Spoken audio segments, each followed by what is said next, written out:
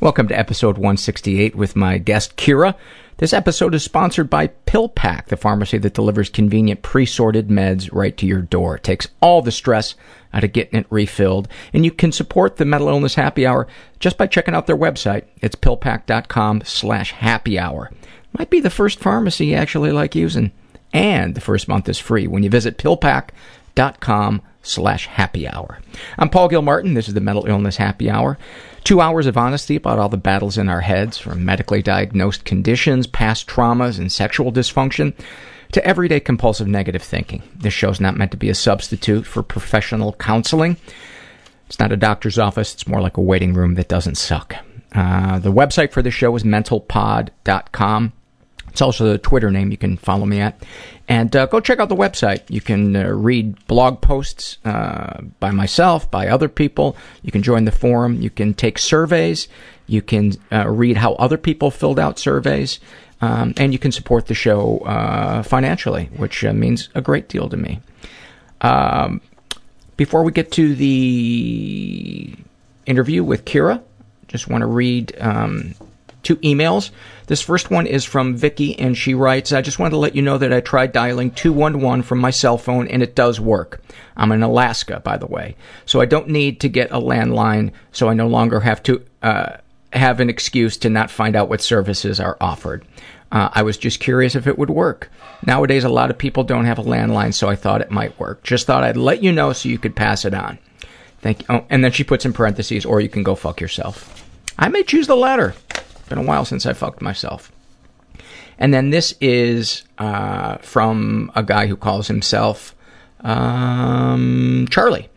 And he writes, holy crap, these mini episodes with Dr. Guy Winch have been fantastic. While every episode is all sorts of deep, insightful, and touching, this series of podcasts have been especially relatable to me. A 24-year-old millennial guy who's been flailing about trying to become a normal adult since graduating college. The topics of loneliness, rejection, and self-esteem hit especially hard. I feel like guys my age aren't really supposed to feel alone. We're not supposed to experience terrifying and crippling anxiety when it comes to rejection. And my self-esteem issues come from a body image problem, and that's definitely something that guys in their 20s aren't exactly supposed to take issue with, right? We're the spoiled, rotten children of the 90s who just need to grow the fuck up, right?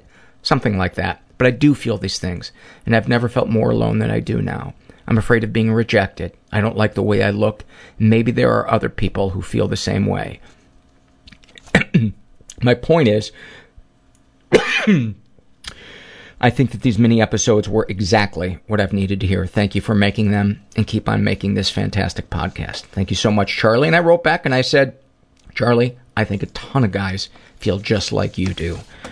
I just want to read this quote. This is from Samuel Smiles. Oh, you know it's going to be positive if it's from him. And he writes, we often discover what will do by finding out what will not do. And probably he who never made a mistake never made a discovery. Oh God, I wish I didn't need to take meds. Flat out fucking auditory hallucinations. I would literally wake up running from my bed. I'm afraid that I'll pass my anger on to my son. I thought the gunman was my father. Afraid of not being able to make a living. That's probably going to break his heart if he hears it, but that's the truth. They committed him to Bellevue. There was this fear that if I feel this pain, I wish someone could see what was going on and just help me. that it will kill me and I will die and I will drown. You can't think your way out of a thinking problem. And I cried the way that a baby cries. I cried like an animal. It makes me so mad at myself that I do that. The burden of perfectionism. And that's when I got into therapy. Let's talk about that. So I was like, fuck it, I'm alive. I don't give a shit about anything. You are a shining example of what is best about human beings. I'm worried that the Russian militia is coming over the hill. I know that, but Alice, how you feeling? I'm pretty good. Pretty good. I'm here with, she's going to call herself Kira, and so she can speak more freely. And her friend is also here with us. Do we want to give you a pseudonym, or do you want to use your first name? You can use my first name. Okay. We're here with her friend Tyler as well. And they just drove in. We're at the LA Podfest. We're up here recording in my hotel room, and we emailed a couple of times, back and forth, and refresh my memory. I know from your email, I remember thinking, "Oh, we should definitely record." There sounds like there's some. Yeah, I emailed you just to put myself out there. I was like, "Do you want to get coffee, or we can talk, or whatever?" And then I kind of just told you a bunch of stuff about me. Like, so here's my history, and yeah. Should I just? Where should we start? Where are you from? How old are you? I'm 29. And where are you from originally? Alaska. That's right. Yeah, Anchorage, Alaska. What was that like growing up in Alaska? I always fantasize about it, and then I think, oh no, the winters are brutal. That would be terrible living up there. Yeah, it's. I loved it. I loved it there, and I always tell people to go if you can, and you just dress for the weather. But I don't know. I was a kid. I moved to Las Vegas when I was 11, so I had like my childhood there, and I loved it. I just remember. I mean, it was beautiful, and I remember playing outside, and the sun always set late, like in the summer, so I would be able to play outside later, and I remember that, and like going to sleep with it's still light outside. I mean, kids love summer to begin with, but I can't imagine how much kids love summer in Alaska. It was awesome. What did your parents do? My dad's a petroleum engineer, so that's why we were out there. And my mom mostly stayed at home with us. So your family, I'm guessing, had some money? You weren't... Yeah, we were okay. We were definitely... I remember, my mom would say we were middle class, I guess. And she told me that one day. And there wasn't the worry about, oh, Dad's out of work again. How are we going to... I mean, there was stability, financial stability. There was stability, yeah, financial stability, for sure. We grew up... We stayed in the same house for the whole time we were there. It was a house, we were like right on the edge of some mountains, like a forest. I don't know. Yeah, it was nice. I grew up on the edge of a forest too, and I loved it. It was such a great place. And make forts and play hide and go seek. Yeah. And when you started getting high, that was where our fort changed from being a place you looked at Playboys to a place that That was probably my brother. Yeah. Because I have like an older brother. He's like 4.5 years older than me. And I remember I found, I don't know, they're either pictures or just like some sort of evidence. Like you were totally smoking weed out here. Yeah. I can say stuff like that, right? Oh yeah, absolutely. Okay. That's where we kept our bong and our weed. No, actually we didn't trust, keeping our weed out there because we thought somebody's going to steal it, but we thought, we can keep our bong out there, and then somebody stole our bong. I was so pissed. But I just remember the feeling of freedom of getting on my bike and riding through the woods to this fort and just sitting there and just getting so loaded with my friends, and it just felt, it was so dense and lush in there that you couldn't see beyond like 6 feet. Yeah. And it just felt like you were in your own world. So I can imagine times that by 1,000, that's what it must have been like for you in Alaska. It was sometimes, yeah. Was your family, were you outdoors people?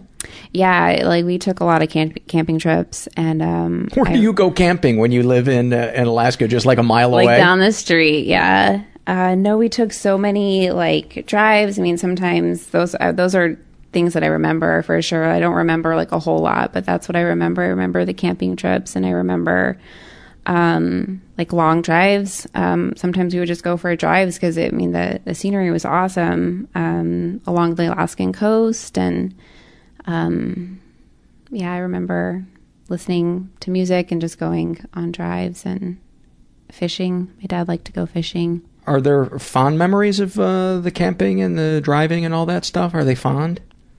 Yeah, what I remember is it's really just like being outside. Like I don't really remember like my family so much, which is weird. I'm the same way. I remember just enjoying my time like by myself, doing whatever I wanted to do, like exploring, I guess.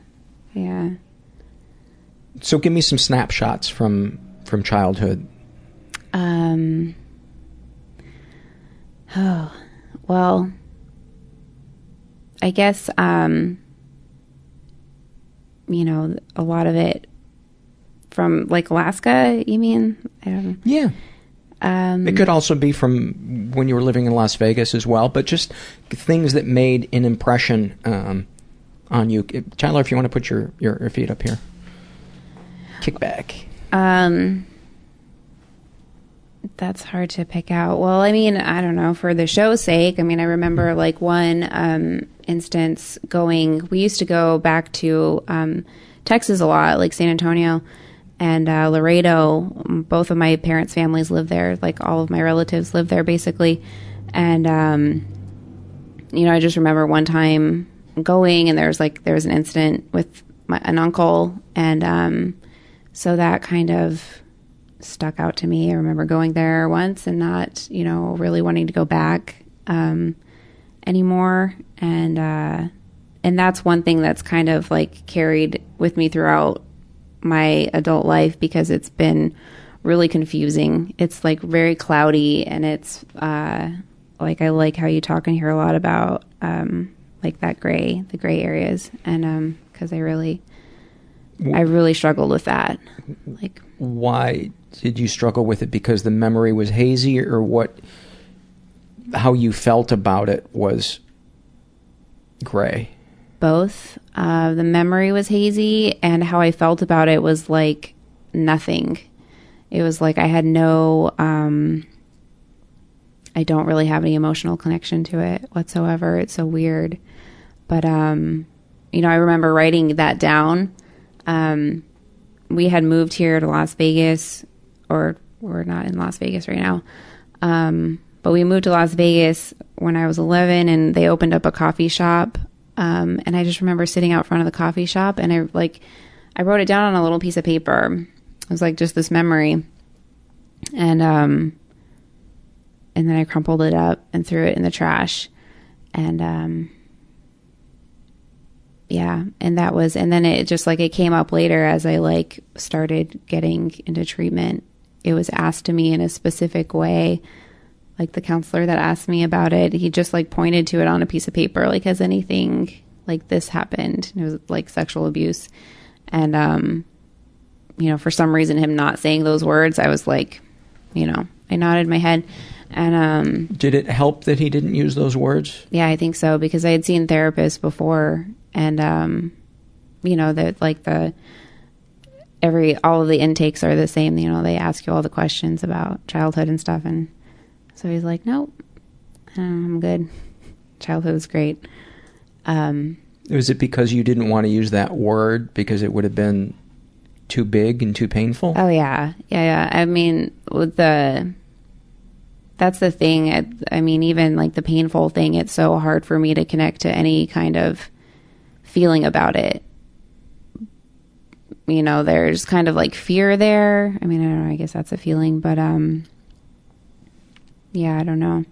What did you write down when you were 11, if you're comfortable sharing it? Sure. Yeah, I could share it.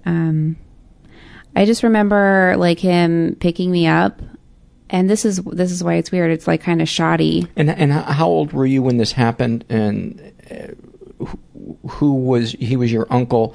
Was he your mom's brother? Your dad's brother? My mom's brother. And how old was he? He's my mom. He's actually the oldest child of like 8 of them. So if my mom was in her 30s, maybe he was like late 40s or early 50s or something like that.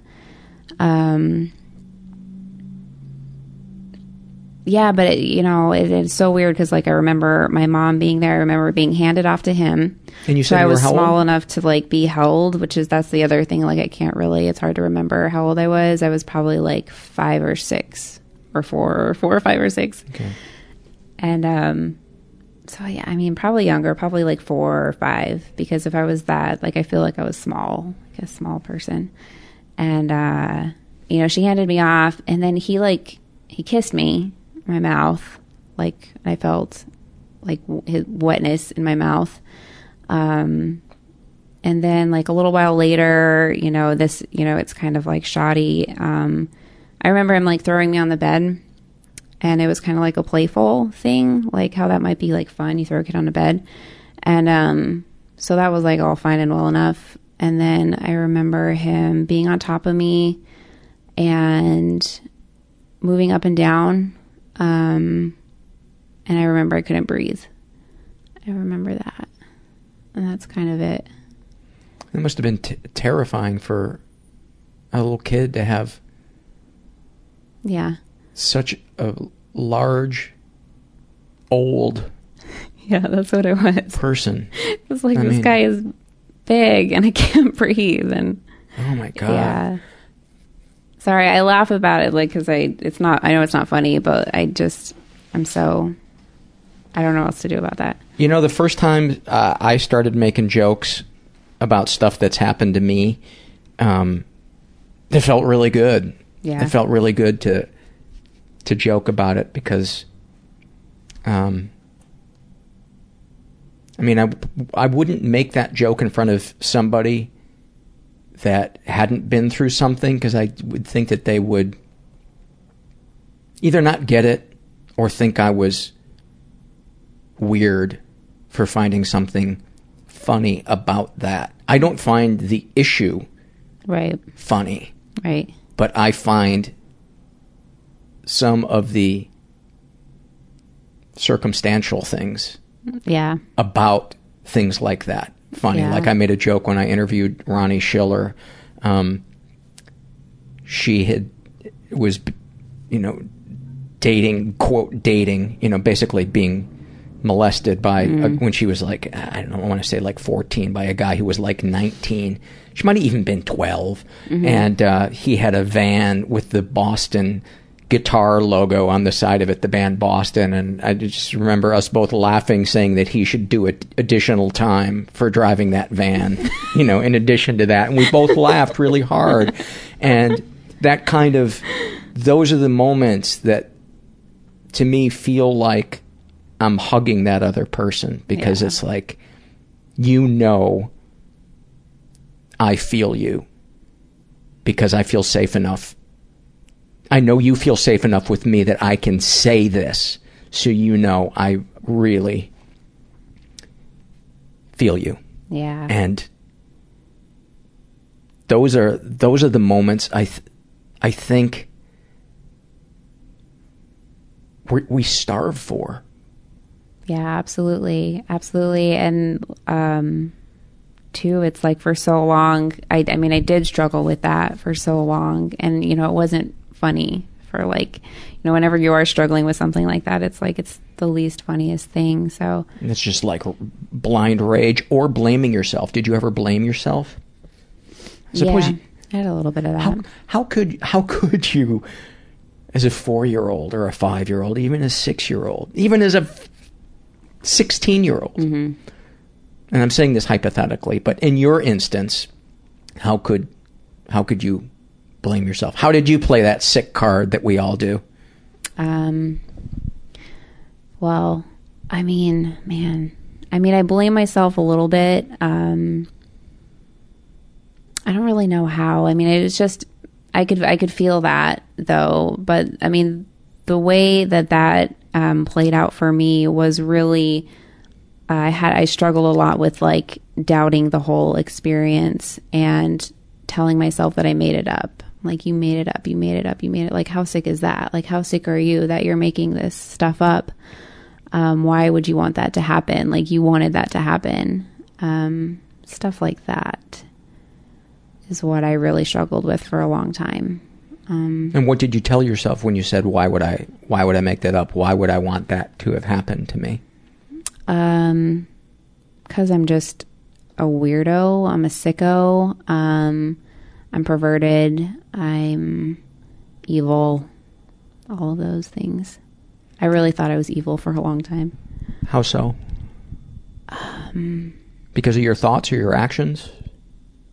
Probably mostly thoughts. And, I've been in therapy for a while too. And, there was a lot of questionable stuff with my actions also that I felt a lot of shame about, and that I was like, there is just like, what the hell is wrong with me that I'm doing this? Can you be more specific? Yeah. I just had, the way that I look at it is like my boundaries are very blurred and very messed up. It's a lot better now. But I would say, like, growing up, like, I just didn't know boundaries very well with other kids. Did your parents have boundaries with you? Yeah, I think so. They were, I mean, like, physically or, like, emotionally? Both. Yeah, I guess so. I never really thought about that. In other words, did they respect your autonomy over your feelings, your body, your personal space, your opinions on things? You know? No. Okay, kids. No.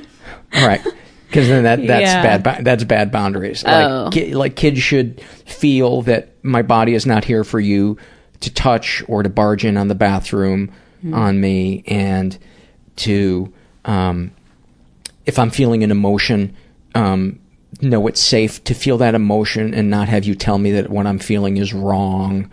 To not have to hear you complain about your husband or wife to me, or share the details of your life as if I'm a peer of yours when I'm a child.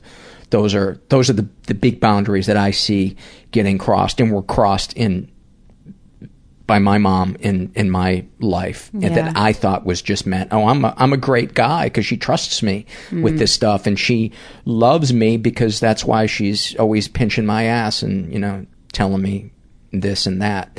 And then I came to find out in therapy that those things are not appropriate, and my therapist helped me get into my body and asked me how I felt, and I went, oh, I hate it. Wow. I hate it. So what were, before we get to the stuff with you and other kids, what were some of the boundaries that weren't respected in your family, or is that hard to say? It is kind of hard to say. You know, it wasn't so much like physically. I think I had that privacy. That just made me remember something else. But well, now you got to share that. Okay. Tyler is shaking his head. Apparently, he knows what you're going to say. No, I don't think so. Storytelling. Yeah.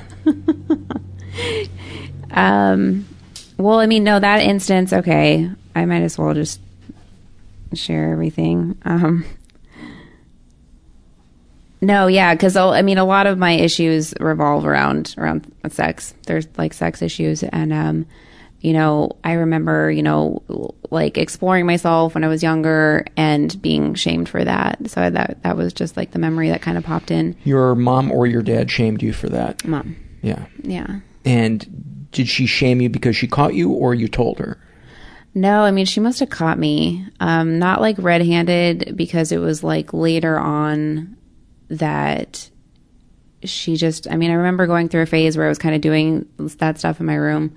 And then like a little bit later, I remember her saying, like, you know, just looking at me like really mean, saying, I know what you do in there. I was like, and that's all it took. That's all it took. I was like, terrible. It was all over after that. Yeah, that hit me right in the gut. And I don't remember what we were talking about before. I was trying to, the boundaries. Yeah, it was mostly, I guess, like emotional stuff. Like, I definitely, my dad was very strict. He was very scary. He was really like intimidating. That's kind of, and now looking back, it's, you know, I don't know. A lot of people probably say this on here, but it's, you know, I think he did the best he could with what he had, but I was terrified of him. Yeah, so, he was probably an improvement over his dad. Yeah, maybe. Or his mom. Right. How would he terrify you? What would he do or say? Was it were his outbursts kind of loud, and he was an imposing guy, or? Outbursts were loud. And again, with the looks, like all he had to do was glare at me too, and that was enough to make me cry. And what was the fear or the pain? Was it that I've disappointed him and it kills me that he's unhappy with me, or is it he's going to hit me or he's going to yell and it's just scary. Yeah, I mean, it was just scary. Like, I think sometimes I didn't know what he was going to do. It felt like he was losing control, and I didn't know what was going to happen. And I mean, I remember, like, sometimes I just thought, like, he didn't like me. Like, this guy, like, hates me right now. So, yeah. Was it, in between there, was there love and affection and a feeling of safety? Or was it just kind of... Sometimes, yeah. Yeah, there would be. I mean, you know, I feel like I grew up, like, knowing they loved me. With him, it was hard. My dad was a little bit harder because that, like, he really scared me. But, you know, then I had my mom over here telling me how much they loved me, how much he loved me. I remember her telling me that a lot, actually. And, you know, she would say that too. But both of them, like, you know, and she was kind of... what I kind of remembered about that was, I remember, like, up until a certain age, we were, like, pretty close. We did a lot of stuff. She showed me, like, a lot of cool things. She really took care of us. She was at home with us a lot. We did a lot of cool stuff. And then I just kind of remember her backing up and not being, like, I don't know, as affectionate, or, I don't know, it was weird. And you don't know what happened to change that? No. Do you remember how old you were when that happened? I mean, I want to say like around 7 or 8 or something like that. I mean, it just seemed different. Were either of your parents addicts or alcoholics of any type? Nope. I kind of liken my dad to like a workaholic. He works a lot, but I think that's, you know, as, well, I don't know what the word you want to use, damaging as alcoholism, because it's still a thing that takes you away from your kids. Yeah. It makes them think, I am not doing something right as a kid. If I were better, I would get that love and that attention that I may not even consciously know that I need, but I think it sends a subliminal message to those kids that you're not that interesting. Yeah, I think I kind of got that message. Yeah. Because he would go away for work, too. Like, we lived in Anchorage, and he would go up to, I think it was like Prudhoe Bay or something. So he would go off and on for like a week. He would leave for a week, come back for a week, leave for a week, like that. Or like the lengths might change, like 2 weeks on, 2 weeks off. And yeah, I kind of got that feeling. I'm like, where are you going? Like, we're all here hanging out. But then, you know, I also remember the relief I felt when he left, and then how everything changed in the house when he came back. So, was your mom happier when he was gone? Things were definitely different. That's so hard to say out loud. Maybe, yeah. Why is it hard to say out loud? So. Because I think it's this whole facade that like might still kind of be going on today. It's like, you know, it's a whole lifetime of that. So, and the facade, you know, that's, yeah, see, I feel bad even saying that because like I know she loves him. I think she loves him, but like there's just, I think it was easier on all of us when he was gone sometimes. So I think, too, even people that love each other can be relieved that the other person is going away for a while. Yeah. You know, I think everybody needs to be alone and autonomous and all of that stuff. Were you guys ever affected by any of the oil spills? Not that I remember. I always think about that when I see one up there. I think, what is that like for the people, especially the people who work in the oil industry? What's it got to be like? Right. Like really stressful. I can't imagine some of the snowstorms that you have seen and some of the temperatures. I remember, I mean, there's definitely like below zero weather, wind, lots of snow. I mean, those were other like cool memories, like playing in the snow and it literally just being like so much higher than me. And I remember ash falling one time with like the volcanoes, I guess, erupting. Was it from, I guess you'd be probably too young for it to have been Mount St. Helens. I mean, I can't remember. So I was born in 84. Yeah, Mount St. Helens was 1980, I think. Oh, okay. And it was Washington, so it probably wouldn't have carried all the way over there anyway. Yeah. I'm a terrible geographer. Yeah, I'm not good with any of these dates or anything either. So what was the boundary issues that you had with other kids? Kids. Yeah. I think I just... And even for like a long time, I mean, and this has gone up until it's something that I'm still working on, because it's like it's almost like they're not, like I don't understand. I feel like normal people with like healthy boundaries know what's okay and what's not okay with a kid. And I've never done anything to a kid, and I would never hurt a kid. But it just gets so foggy in my head. Like, let's say, one of them, I mean, I remember like my little cousin, he was a lot younger than me, like coming up and like, he thought I was pretty. He's like, you're so pretty. You're so beautiful. And I mean, my whole body would just like freeze. I'm like, I don't know like what to do with that. And, I remember he kissed me, and I mean, the same thing. I'm just like frozen basically. And, you know, just feeling a lot of, so it was stuff like that, I mean, I looked back on, well, first of all, it was very uncomfortable right then, but then, looking back, I was just like, what is wrong with you? Like, that's disgusting. What do you think caused you to freeze up? Because you thought about him sexually? I think so, in a way.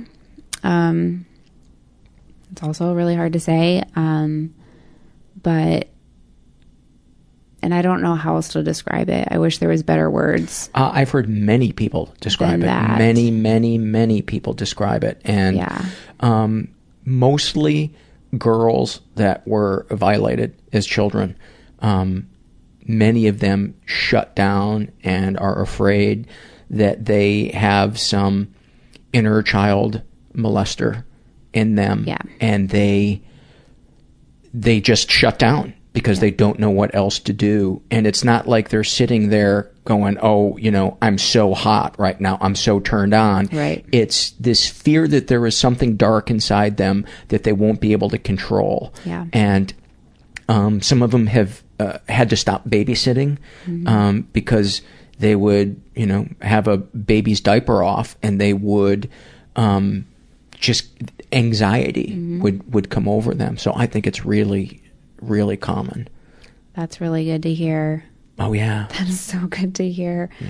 And yeah, I mean, I'm sure. I think on this podcast, like I probably just heard it like a couple times, and not like, I don't know, just like little snippets here and there. And I'm like, there it is. Yes, that's it. Mostly from the surveys, I would hear this from, and some emails I would get from listeners as well. But that's the stuff. I mean, one of the things in the email, like the disturbing thoughts that I would have, like those, and especially like more recently, which is actually what got me back into therapy this last time, was stuff like that. Like those issues were coming up again, and I was like, I think I should probably be in prison right now. Like I need to be like in prison, and they're gonna kill me in prison. And I went through a phase in my life where I thought I was a bad person because of all the crazy, dark, sick thoughts I had in my head, and it was such a relief the first time a therapist said, "Oh no, everybody thinks dark thoughts," and I was like, I just remember feeling like the world had been lifted from my shoulders. Yeah, I really had that was really a lot of relief for me when. Like I think in the email, like I believe with Maria Banford talked about that, and I was like, oh, I can sleep tonight, maybe. Are you comfortable sharing some of the thoughts? I think it was more, I mean, like, I don't know if I can. Yeah. Okay. At least not right now. I kind of. Okay. I personally find it, and I'm not trying to pressure you, I'm just saying it from my own experience, saying it out loud to other people in an appropriate situation has been very freeing for me, especially if that other person is somebody who has experienced the same thing. I think the first time I did that was with somebody in my support group, and they were just so... Well, I did it to my therapist, but I thought, therapists are paid, Right. That's your job. Yeah, to tell you that you're not crazy. But it was just so... it was so freeing to say that out loud to a non-professional person and have that be met with. I've gotten really honest with somebody in my support group too. And you shared those thoughts with them? I did. And how did they? As best as I could, because actually more was revealed after that. But as best as I could. How so more was revealed? I think I was just able to be more honest about it. I see. Because when I first started talking about it, I was kind of really like... It's hard, man. It's really hard because you're convinced that person's going to go, all right, this is the end of our friendship. Oh, yeah. Because you're a fucking weirdo. Again, with the police, I was like, she's going to call the cops. Like, as soon, like, I'm going to go to jail. And I was ready at that point in my life. I was in that much pain, I guess, that I was like, I don't care anymore. I have to do this. I have to talk. So even if I go to jail, I have to talk. The number of people whose heads I've pictured being cut off, pushing people in front of buses, I think I shared this on the Maria's thing, fucking a baby. I mean, it's almost like my brain goes, what's the most fucked up, cruel thing you could do in this situation to kill everybody else's joy? To just see that smile turn to horror on that person's face. And my brain will do it, Yeah. And I used to judge it. And now I just look at it like the universe is just playing a little movie for me, and my brain is the movie projector. It's the universe's roll of film, and my brain is the movie projector, and I'm just like, oh, that's interesting. Yeah, that's nice. Yeah, look at that.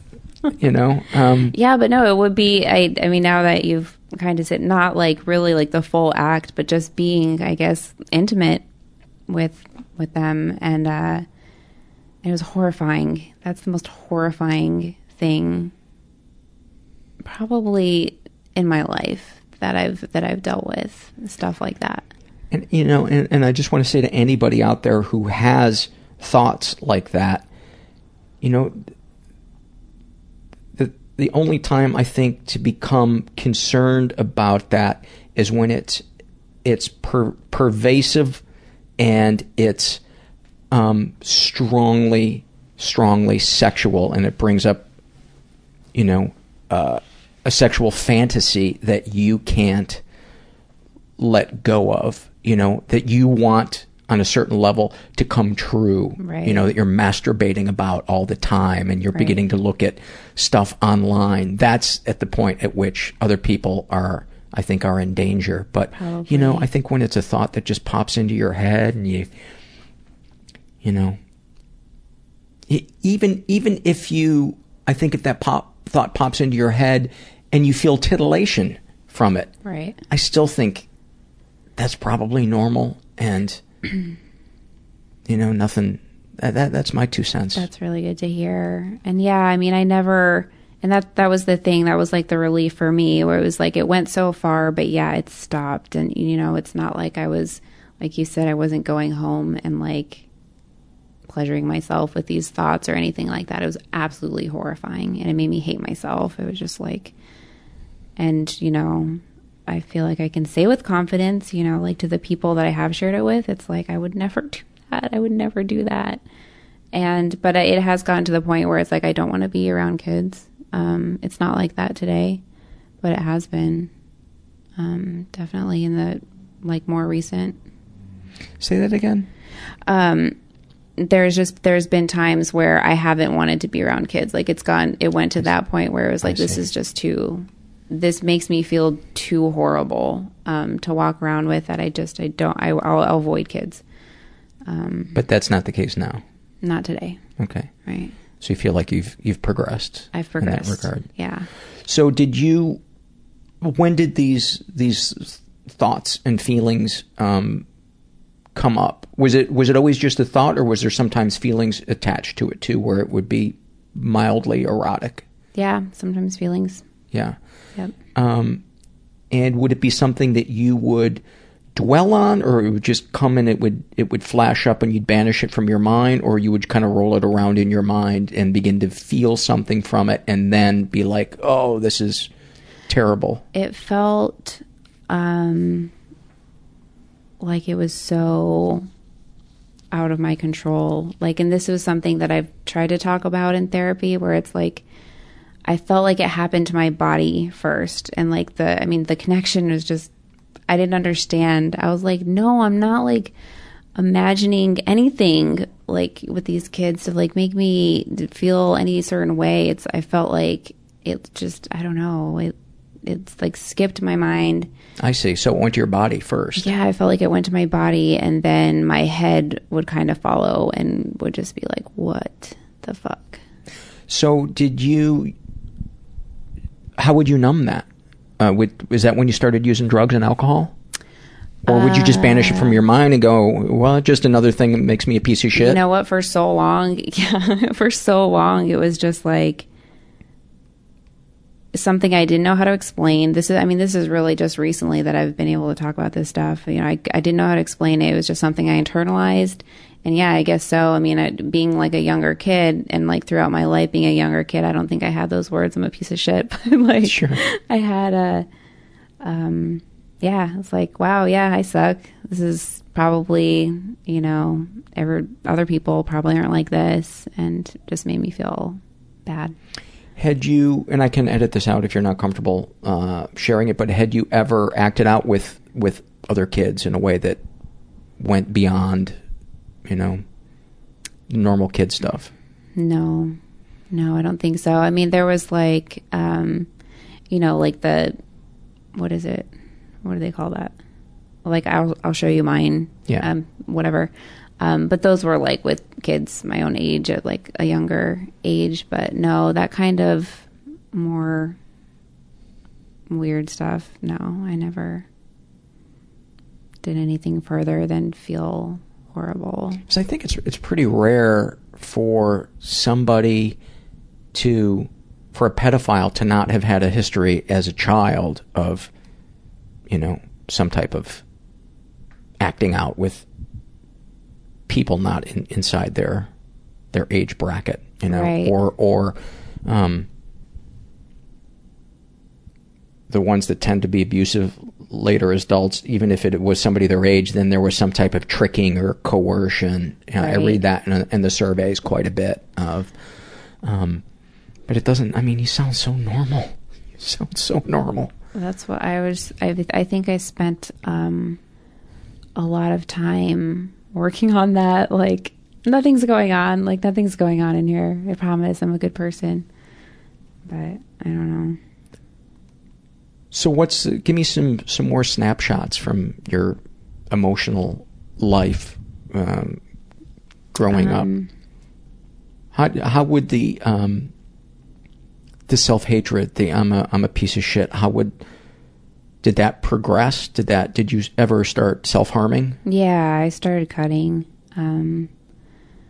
I mean, probably when I was like 13 or 14. After I moved to Las Vegas, it wasn't long before I started in with all the drugs, and then the cutting came. After the drugs? Kind of around the same time, actually. Actually, maybe the cutting came first. But all around the same time, like middle school. And was it because you saw other girls doing it and you wanted to try it?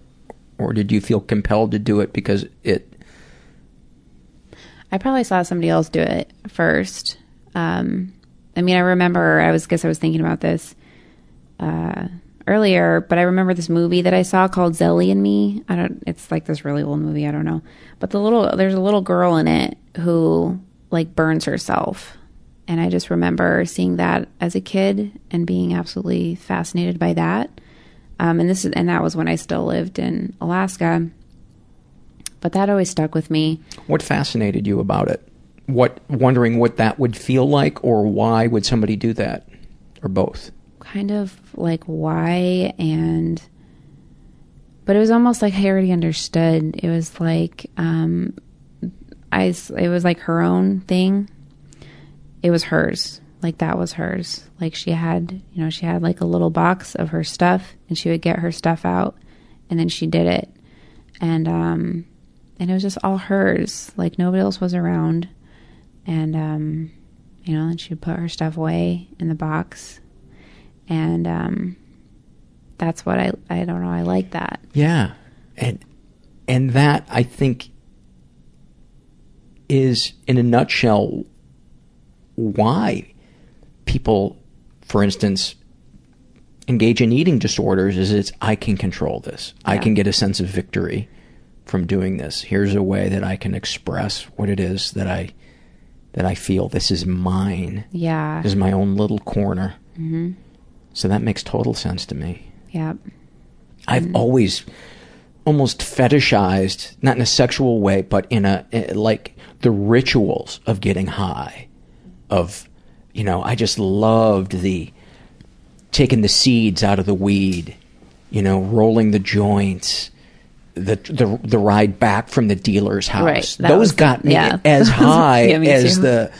And so I love it because it was like, this is my thing. This is my secret thing that almost like I'm getting one over on my parents or whoever was telling me I shouldn't be doing it. Yes. So was there an arc to the cutting?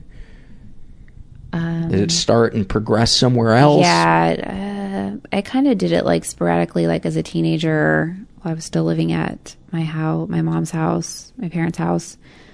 And I think I did that a lot. I did it kind of as like, I did it as like an FU to people, I kind of wrote to you about like I talked about the codependent thing. And I mean, even since I was a teenager, it was like the everybody that I was around, the people that I was around, my best friends, my boyfriends at the time, I mean, they were all like addicts or alcoholics that was like horrible to me. It hurt me so bad, that they were destroying themselves. Well, I was kind of doing the same thing. I was like drinking and doing drugs, but different drugs. And cutting. Good drugs. Not bad drugs that go up your nose.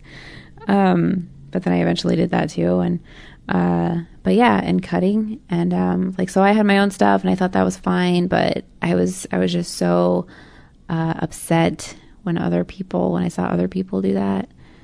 And I would try to control it, and I had a lot to say about it. And, Can you be more specific about that? About controlling it, and you had a lot to say about it. Yeah, I was just like like for one person specifically, she was like my best friend, and I would want to know where she was like all the time, and like what she was doing, what she was going to be doing, as far as drugs or drinking, how much she was going to be drinking, who was going to be there. And it was okay if I was there, mm-hmm. and I was doing it too. Sure. You don't have to think about yourself and your own issues if you can focus on what's wrong with your friend. I totally get it. I really did. All of my focus. I mean, all of my focus would be on her or like a boyfriend. And I came out like a year ago. I'm a lesbian, and so I think there was a lot of that tied into it. Mm-hmm. Where there was just like all of these, I guess the word is latent, like latent feelings that I had towards like my girlfriends. And, so, I mean, it was just like a big mess. I've heard so many stories where girls haven't gotten in touch with their, with being a lesbian yet. And so it comes out as jealousy and possessiveness. Oh, yeah. I mean, they were, yeah, I really was. I mean, I hated any of my girlfriends' boyfriends. But and it's weird because this one with her specifically, she was like that towards me too. I mean, we played in this really sick codependent relationship where it was kind of, she had her claws just as much into me as I was into her, and we never were intimate with each other, but I mean, we might as well be. We joke now. I mean, we joked for so long. We were like, oh, we're like married, like a married couple. You're still friends with her? We still talk. Yeah. We're not as, we're unmeshed. And is she straight or? She's straight. Yeah. She has a boyfriend. How did she react when you came out? Probably shock. She was just like, oh, okay. But kind of shocked, but kind of like almost like she didn't really like blink either. She was just like, still love you. It's cool. Yeah, but I mean, thank God it's getting to that point. Thank God, you know. Yeah.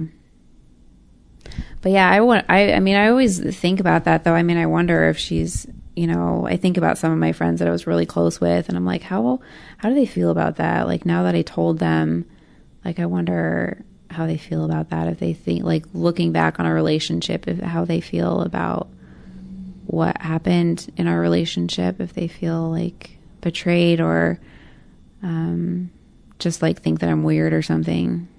I don't know. I worry about stuff like that. But what was the arc of you coming to terms with your sexuality? When did you first wonder about it, and when did you confirm it, and how did you get to that place? Well, I can't imagine what your mom thinks about it, if she thought masturbating was bad. Oh my goodness. She asked me because I came out to them like during this month, or like a month ago with her, and we were in the car together. She's like, so are you sure you covered all the bases? Like, and I think she looked at like a website, she's trying. So I think she found some sort of website. She's like, are you sure? Are you bisexual? Are you asexual? She so wanted you to be bisexual. Frigid? Yeah. I was like, no, that sounds like the worst thing ever. But yeah, something she wanted me to be. Sounds like that. Anything other than a straight up lesbian. Not that. Where there's no hope of grandchildren. But you can adopt. I can. Yeah, but do you think she's afraid that she's going to have to say to other conservative people or less tolerant people, my daughter's a lesbian, or have them know that, and that she's going to be judged? Maybe. I really, like, my family's so good at like denial. So I think there's still some of that. Like, it's just, we're really good at like, if it's uncomfortable, if we don't, like, we'll just, that's not really happening right now. And my mom doesn't really see and talk to a lot of people except for like family, which they all live in Texas. So what did she say when you said, Mom, I'm gay? We were in the car. I was in a road trip with her, which it's probably not the best place to do that. We're stuck in the car. Or maybe the best place. Right. We're not escaping this conversation. Yeah. I don't know. I probably like blocked a lot of it out. I just, cause it was kind of uncomfortable. I mean, I almost started crying. She cried, and, cause it was upsetting. Like, we were there for a cousin's wedding, and it was like one cousin's wedding that I'd been to, like one too many. And they're all like younger, like all my cousins are like all married, have kids and everything. And here I am. And so I was kind of upset about it. I was just like, it's not going to be like this for me. It's just not. And at that time, you know, obviously, like, I hadn't told them, I hadn't told my parents, and it was just like this secret that it was feeling like a secret. For a while, I was okay not talking about it, but. How long, when did you know? Like a year ago. So, a year before that, or a year ago from today? Around like a year ago from that, like, let's see, like June, I want to say I started realizing last year. What brought you to that realization? I was in therapy. I did it that way, which, you know, like I said, like I went back to therapy. My boyfriend, I was with a guy at the time, and his sister died. His sister passed away. And she was 31. She had a little kid, and it was really hard. I mean, to deal with that, the whole situation. First of all, like my boyfriend's grief and his family's grief. I mean, it was a shock. She had a brain aneurysm, and then I started taking care of the kid a lot, and that's when some of those feelings started coming up, and thoughts, and on top of just like the situation, I went back to therapy, and I started talking, and so I mean, it was probably like a year, more than a year. I was talking with him again, more than a year. It's the same counselor that I've had since I was like 20. And I've gone off and on, but I went back to him, and he's known about this from childhood, and again, it was so hard it took me years and years to start talking, and I eventually told him, I was having problems in the bedroom, of course, like with my boyfriend. That was always an issue, with all the guys I had been with. And so we just started talking about these issues, and I started looking for reasons why. Like, why am I like this? Like, I thought there was something wrong with me. I'm like, let's just fix the thing that's wrong with me so that I could have an intimate relationship with my partner, with my boyfriend. And so, like, really, it kind of, we dealt with some, like, the grief issues and stuff, but then we would really, all the sessions would kind of focus in on.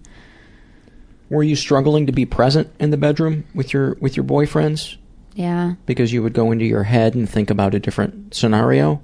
I would just not want to be there at all. But where would your head go? You just think about your grocery list and I kind of want to get through this. I don't know. I don't know what I thought about it. Yeah, I think it was kind of mostly like trying to barrel through it. Yeah. Would you feel dread when they would get that look in their eye? Yep. Like, yeah. Oh, yeah. You know that's really common. Separating this from your sexuality, even if you were straight, it is really common for people who have been sexually abused to shut down, to either be really promiscuous or to shut down sexually, especially shut down sexually with somebody who you have some type of committed relationship with. That's super, super common. Wow. And that's why a lot of people who have been abused, sexually abused, start engaging in sex addiction, a lot of one-night stands, anything that doesn't involve them having to become emotionally close to somebody. But you get that hit, that validation with somebody, which is why then in a committed relationship, you've already gotten that hit and that validation. They've already fucked you that initial time. Mm-hmm. So now you're left with that. Is this person going to smother me, consume me, want something from me, et cetera, et cetera. Those feelings, exactly. Yeah. Terrified of those feelings. Because those were exactly what would come. Like every time, especially being with, like somebody who has like a healthy sex life, sex appetite. It's like, would there ever be have you gone through periods in your life where you're less turned on by somebody once they're into you? Yeah, I think even with like my last boyfriend, that was kind of like, because God, I mean, I really got into like analyzing how I felt and like our sex life and our relationship. And I did notice that it was like, if he left me alone, I was like, hey, like, then I'd be interested. But as soon as he like turned his head to look at me, I was like, no, like, just kidding. But yeah, it's safer. It's safer when they're not interested. It's like, I have the control. I have the control. I think that's exactly it. Yeah. I remember being 15, or actually a little bit older. She was, I think, 2 years younger than me. And I think I was a senior. She was a sophomore. And I had lost my virginity with her. And she was so sweet. So sweet. And we were at a party. And I remember I was getting beer for both of us. And I looked over and she just smiled this sweet smile at me. And I just felt rage. I felt rage. And I remember saying to her, "What the fuck are you smiling at?" And I remember wanting to hurt her for liking me. Yeah. I got violent too. Did you? Yep. Tell me about it. It was bad when I was drinking. Tyler's shaking his head. Tyler's probably heard this too many times. You guys seem like such awesome friends. We met like a year ago, and yeah, Tyler's a great friend. He really is. He really is. We've gone on a trip. Hold on one second. I'm going to give Tyler the mic. Okay. Last year, we went on a trip with each other around the same time. We went to Zion National Park, and then now around the same time, we're doing this together. So I think the universe requires us to go do something every year. And talk about sex. Basically. I came out to him. Yeah, he was like one of the first people that I came out to, besides like my really close girlfriends. Because we were going camping, and I was like, "Guess it's on." And she's like, "So, like, oh, so we're not gonna sleep together." I don't think so. Okay. Did you have hopes that you guys were going to hook up? In that I will sleep with anyone, like, for that validation. Absolutely. That's almost insulting on a certain level. It's totally insulting. Yeah. But I'm used to it. That's hilarious. Yeah.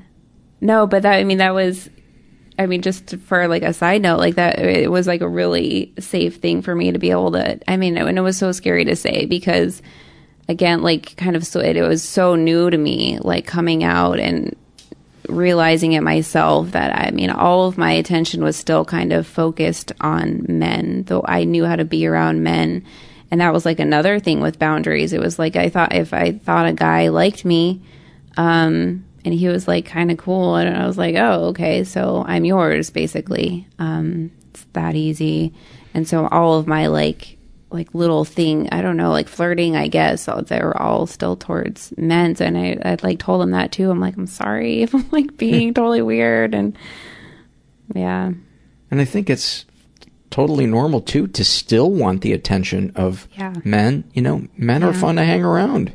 Mm-hmm. Well, most men. Yeah. A lot of men. I don't know if I could say most men, but a lot of men. Here's how I wanted to phrase it. There's a vibe that the company of men provides that I can't find with women, and vice versa. Yeah. That's been really nice to experience too. It's awesome. Because for so long it was like, it still can be like, if I get a certain vibe from a guy, I'm like fuck you, I fucking hate you, like get away from me. But other guys I've been able to like, oh my god, like you can be my friend, like we can be friends now, like now that I'm not being weird. I think so many females crave that. Can you just be my friend and not want to fuck me? Yeah, big time. Yeah, because I think women big time want to enjoy what's awesome about men without all of the shit that goes with it. Yeah. And I think we want to too. Yeah. But sometimes it's like, oh God, my dick showed up. Sorry. Really? I thought we didn't give you the address to this friendship. But I think it takes work to get to a place where you can be friends with somebody of the opposite sex, somebody who's even attractive, and to be able to keep that boundary and have it not be a thing. I think you got to be in a pretty centered space. Yeah, definitely. Like, and for like, because that, like, the weird feelings probably always come first. And then I'm like, hey, wait a second. Like, this is just, it's just a person. It's a person. It's okay. It does kind of take work. And it's, a lot of talking about it before that. But then in my head, it takes work again, like, to switch it. And the other thing, too, that I think women classically tend to have to battle more than men because of the way society kind of raises them is they don't want to disappoint. Yes. And that was a huge thing because, all the years that I was with guys, that was the thing. Because when I was in my early teenage years, I actually was with girls. My first sexual experiences were with girls. And I did that for a little while. And then I would just remember, deciding not to. Like, and this isn't going to happen anymore. Talk about that, if you would. Why? What was it? Experimentation, or it was this is what I enjoy, I'm doing this, and then this is wrong, I'm going to stop doing it? Probably somewhere in the middle, because it wasn't really. I don't think I was that aware to be like, this is what I enjoy. How old were you? Like 12, 13, 14. I probably stopped around 14. So it was kind of that window where, because girls aren't doing it with boys yet, they're experimenting with each other? Probably. I'm thinking of the ages again. Yeah, 14, 15. I'm trying to understand why it would start out that way and then it would go to boys. Why didn't it start out with boys? Was it because it was just a matter of convenience and opportunity, or because that was more interesting to you? That's what I'm having trouble understanding. Well, both, actually. It was definitely more interesting to me. I remember looking back on it now, it was definitely, my interest was in girls, other girls. I could be, I didn't have any interest in guys, really. But then, convenience. I'm like, oh, you get to spend the night in my house, or, we get to hang out all the time. And it was just kind of naturally happened that way. And then, and it went on for like a little while. And, I remember like comments in school. Like, I remember somebody said something at school. Cause I was kind of like, I don't know, the sidekick, let's say, to like a popular girl. And it was me and her that were like intimate together. And I remember like one girl walking by and just being like you and your little lesbo friend or whatever, like saying stuff like that. And of course she was like an older, like cooler person. It was just like, oh, this isn't cool. This route I'm going down is going to be the death of me. Yeah. Because even in a way, I remember kind of, and it was kind of, I don't know, we were like gothic kids, and we like to shock people, and so it was kind of that too. It was like we were trying to shock people at school, like, oh, we're bisexual and we make out with each other and whatever. Which that's probably, it's not that unusual, I don't think, but like looking back for me, it really was. It was me, and it was like, no, this is something that it means something to me. Yeah. And then, watching this girl, that I was with, intimately, she was my best friend, and then watching her get boyfriends and kind of going and that way. What did that feel like? That hurt, and I was mad. I was really mad and jealous. Do you remember crying about it? Yeah, I'm sure. It's so... Because it's so unusual for a teenage girl to cry about. Yeah, about anything for the drop of a hat. I remember I would wait by the phone. I was definitely like, I wanted to be with her all the time, and I would wait by the phone for her to call. And if she didn't call me, my life was over. Oh. So, yeah. So... Then you kind of bury that part of yourself, right? Yeah. And you soldier through with relationships with men where it's not really the authentic you, but it allows you to socially move through the world in a way that begrudgingly. Yeah. Yeah. But a part of you feeling completely unfulfilled. Yeah, it's crazy. Where are you now with it? Have you been intimate with a woman as an adult? Yeah, and that's where it gets like hard, because I think like it's not like it feels different than it did like when I was younger, and how I kind of moved into it naturally. Now, after all of the years, I mean, it was like trauma. It's like years of trauma, being with guys, especially because for so long I knew I didn't want to, and I just, like I said, I thought there was something wrong with me, but I knew I didn't want to, but I also had that idea this is what I'm supposed to do. So I was doing it over and over and over and over and over again. I can't imagine how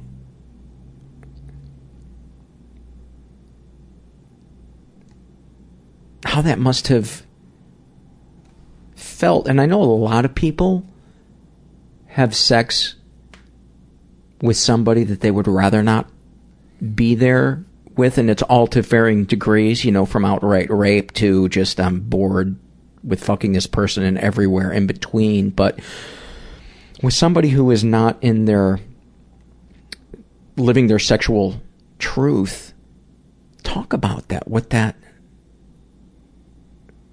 feels like and what the effect has been on you. Well, it would make me cry, first of all. That was like kind of my first sign that like I don't think this is right. I mean, I've heard of that, like women or people crying when they have sex, but I mean, it was really disturbing to me. It was like a bad crying. Like this is when that you cried? Actually, from being a teenager all the way up until a year ago when I stopped. And it wouldn't happen all the time, but I probably learned how to control it. Would you cry before, during, after? During. Yeah. And after. And would they know? Would you hide it from them? I would try to hide it sometimes. But a lot of times it was kind of uncontrollable, especially, it's kind of explicit, but like, having an orgasm would kind of, I mean, like bawling. And so, and I think that kind of like messed things up too, because, you know, tying, like having that really good feeling, it's supposed to be like a really good feeling. It was tied right there with like horrible, horrible feelings. Well, you know, I always say that the body and the soul don't necessarily experience the same thing, and they can often experience two completely different things. You can be orgasming while your soul is screaming, this doesn't feel right. This doesn't feel good. You know? Yeah. And it was sickening. Like, you know, it would make me feel bad for like days afterwards. And, you know, and this was especially towards the end when it was just getting to like so acute, because I don't know if it was just for years of doing this. And would you think that it was the guy and that you just needed to get out of this relationship, or did you feel like, no, this is a problem with me? This is a problem with me. And did you think it was because I really want to be with women and I'm afraid to? I never thought that. What did you think the problem was? I just thought something was wrong with me. Did you think it was tied to the thoughts and stuff that you had, that you struggled with? The unwanted thoughts? Yeah, but once I started going back to therapy, I mean, because we would start talking about this stuff, and, you know, we looked all the way back to my uncle. Let's say, like, you know, we would try to explore that, and, like, I mean, I did, like, so much writing. I would try to, like, find other things, because, like I said, like, there's no emotions tied to it. It was just, like, what the hell happened? Like, you know, I got to a certain point where I was, like, okay, something happened. Like, something happened that just crossed my wires, like, somewhere. Because, you know, the boundaries with the kids, and then my issues with men. It was like, what the hell? What is wrong with me? And so, I don't know. Yeah, and I'm sure I had asked myself at certain times, like, well, are you gay? Like, what the... And, you know, it was always like, nah, no. Like, I totally separated the two. Like, my feelings and experiences when I was a teenager with the girls. It was like, no, that was just then. It was just silly. The dark thoughts that you would have about children, was there ever a preference for male or female? No. Mm-mm. It was both the same thoughts about both sexes. Yeah. So what was it like the first time then you were intimate with a woman as an adult? It was a mixture. It was like it was a relief. It was beautiful. There was really, really good things about it. I remember telling my friend, like, after the first time, and it was like nothing even serious. It was just, like a little bit, being slightly like intimate with somebody. And I just remember telling my friend the next day, like,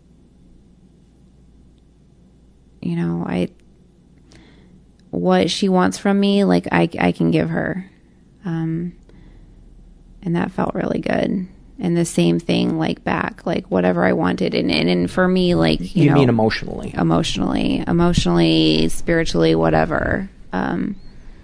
Physically too, even, because it's like with the guys, it was just like, frozen. Like, I don't want to give you my body. I don't want to give you my emotions, my soul. I don't want to do that. And it was like they were taking it. That's what it felt like. I know, in their mind, they had no idea. No. In their mind, they're like, this is how I love you. And like, yeah. But in my mind, yeah, it was the other way. I think there are so many women and men that feel that same way. And I can't tell you how many surveys I've read of married women that describe that are like, every time I come, I'm thinking about a woman. Wow. Every single time. Oh, wow. My biggest fantasy is to be with a woman, and I have the feeling I will die never knowing that, because I don't want to get a divorce, and I don't want my kids to have to go through that. That breaks my heart. Yeah. That's really sad. And then there's a lot who are bisexual, where it's just a strong desire on their part that they fantasize. And there are also straight ones, or maybe they're lying to themselves, I'm not sure, who can only orgasm by thinking about women. And right. Same with men. There are some men who can only orgasm or choose to picture men when they orgasm, but they identify as straight. So I think there's this huge, gorgeous potpourri of gray that right. we should all be working towards just embracing and going, you know what, if we're not tricking or hurting anybody, yeah, let's just come really hard and try to be nice to each other, Easier said than done. Yeah. Certainly. Yeah. I think now would be a good time to give some love to our sponsor, PillPack. PillPack is a pharmacy that delivers really convenient pre-sorted meds right to your door. You can support the Mental Illness Happy Hour by visiting pillpack.com/happy hour and see how PillPack replaces everything that's frustrating about dealing with your pharmacy. If you decide that you want to try it, you get the first month free. And again, you sign up through pillpack.com/happy hour. I don't know about you guys, but taking meds, a lot of times I forget, did I take it today? You got to wait in line at the pharmacy. Sometimes your prescription only gets partially filled. PillPack takes your meds as seriously as you do. They have great customer service. They ship prescriptions to 33 states and non-prescriptions to all 50 states. And the really cool thing is that it is super easy to enroll. They'll call your old pharmacy and transfer all of your prescriptions for you. All you need to do is sign up and all you need to do is fill out some straightforward contact information. So yeah, go check it out, pillpack.com/happy hour. And just remember, not only are you supporting them, but you're supporting the show, and, who knows, maybe they'll continue to be a sponsor, because I personally think it's a really, really good fit. So, do you want to talk about about getting sober? What was your bottom like? Yeah, I mean, it changed everything. I wouldn't be able to I don't think I would be able to come out. Oh yeah, that was like, we were talking about like the violence too. Like especially when I was drinking, like that last leg of my drinking, I feel like I totally kind of just lost my mind. And I got sober when I was 23. You've been sober now for 5 years. Yeah. And I feel like that was like the worst of it. It was just like a crumbling of like my personality, like me. I mean, I don't know. I just totally lost myself, and I became very filled with rage. And I was terrified all the time. And I finally, like, just kind of like getting towards the end, like I was terrified going to work. I mean, I was drinking every day, and I was terrified going to work because I didn't know how to be a normal person around people. I was like, if you guys only knew what was going on in my house at night, you would not like me. Like, what were the things going on in your house at night? Well, and I worked really early in the morning, like at 4, and then I would get off really early. And usually I started drinking, but sometimes I would try to wait. I mean, that was me trying to like control my, like, I'll just, I'm not going to drink today. And then I'm going to make it till noon. Yeah. Because I'm a winner. Yeah. I am okay. Look at this. And man, nighttime is just something else. It's a different beast. It is. When the night comes. It is. And I was fine during the day, but when the sun went down, I had to everything drink. Changed. Yep. Since I was a teenager, I noticed that. Yeah, I would get like really depressed. Like I would be out having fun with my friends, and it's like this is part of like the codependent thing. I mean, I would like take a friend and make them sit with me like in the car and just be like, like it's not, like what is like just so dark. Everything was so dark, and but no, I mean, what was going on at night was that I would start drinking, and I would try to start off with like a good, it's going to be fun tonight. It's going to be fun. It's going to be a good time. Like, I'm going to be okay. I'm not going to freak out. Don't worry. I'm only going to throw fun furniture. I would try to play games. I would try to play like board games. Like, this is what normal people do, right? And this is with your boyfriend? This is with a boyfriend, yeah, that I lived with. And had he ever said, I think you have a drinking or drug problem, or was he... Man, he's Mr. Enabler too. He was he was like, don't you drink alone. He wouldn't, and that made me so mad. Like, don't. First of all, you're drinking my alcohol. Second of all, it was like condescending. He would like belittle me, and but I don't know where I was going with that. But yeah, the violent. Yeah, like, we would start off playing board games, and next thing, I don't know, it was like a certain time, however many drinks in, something would switch in me, and I just became rageful, and like the board game would just be gone. Like I would I would cut a lot when the drinking. Would you cut while you were drunk? Yeah, I would cut while I was drunk. What would you feel when you would cut? Or would it take away feelings? Would it give you feelings or take away feelings? Both. Or switch feelings? Both, yeah. Whatever. And I guess, it was just another way to kind of control things too. If I wanted to feel something, do it. If I didn't want to feel something, I would use it for lots of things. I would use it as a scare tactic too or I would try to. He didn't really buy into it. But I'm going to cut if you keep doing this. Right. Yeah, I would threaten that. Do you have scars? Yeah. I have scars on my arms. I don't know if you can see them, but I have scars on my arms and here on my legs, on my like thighs, more just different bigger ones. Like this one I did when I was drunk. It's on my wrist, and it was a deeper one, and it was really like. It's really impulsive. Like, I already had this cutting habit, and I remember like going to get a bottle. I went and got a bottle, and went and got razor blades, and I was like driving in my car on the way back, and like for just like a quick minute, I was just like, you should probably die. Like, you should die right now. And so it wasn't like a premeditated suicide attempt. I don't know. I don't even think. What would you feel when you were buying the razor blades?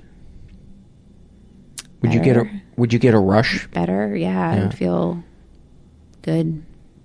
Yeah. Like, I'm going to be taken care of. That's a tough one. Like, I haven't done any of that since I got sober. Like, I stopped, and I would like make myself throw up too. All of that, and I stopped doing all of that when I got sober. But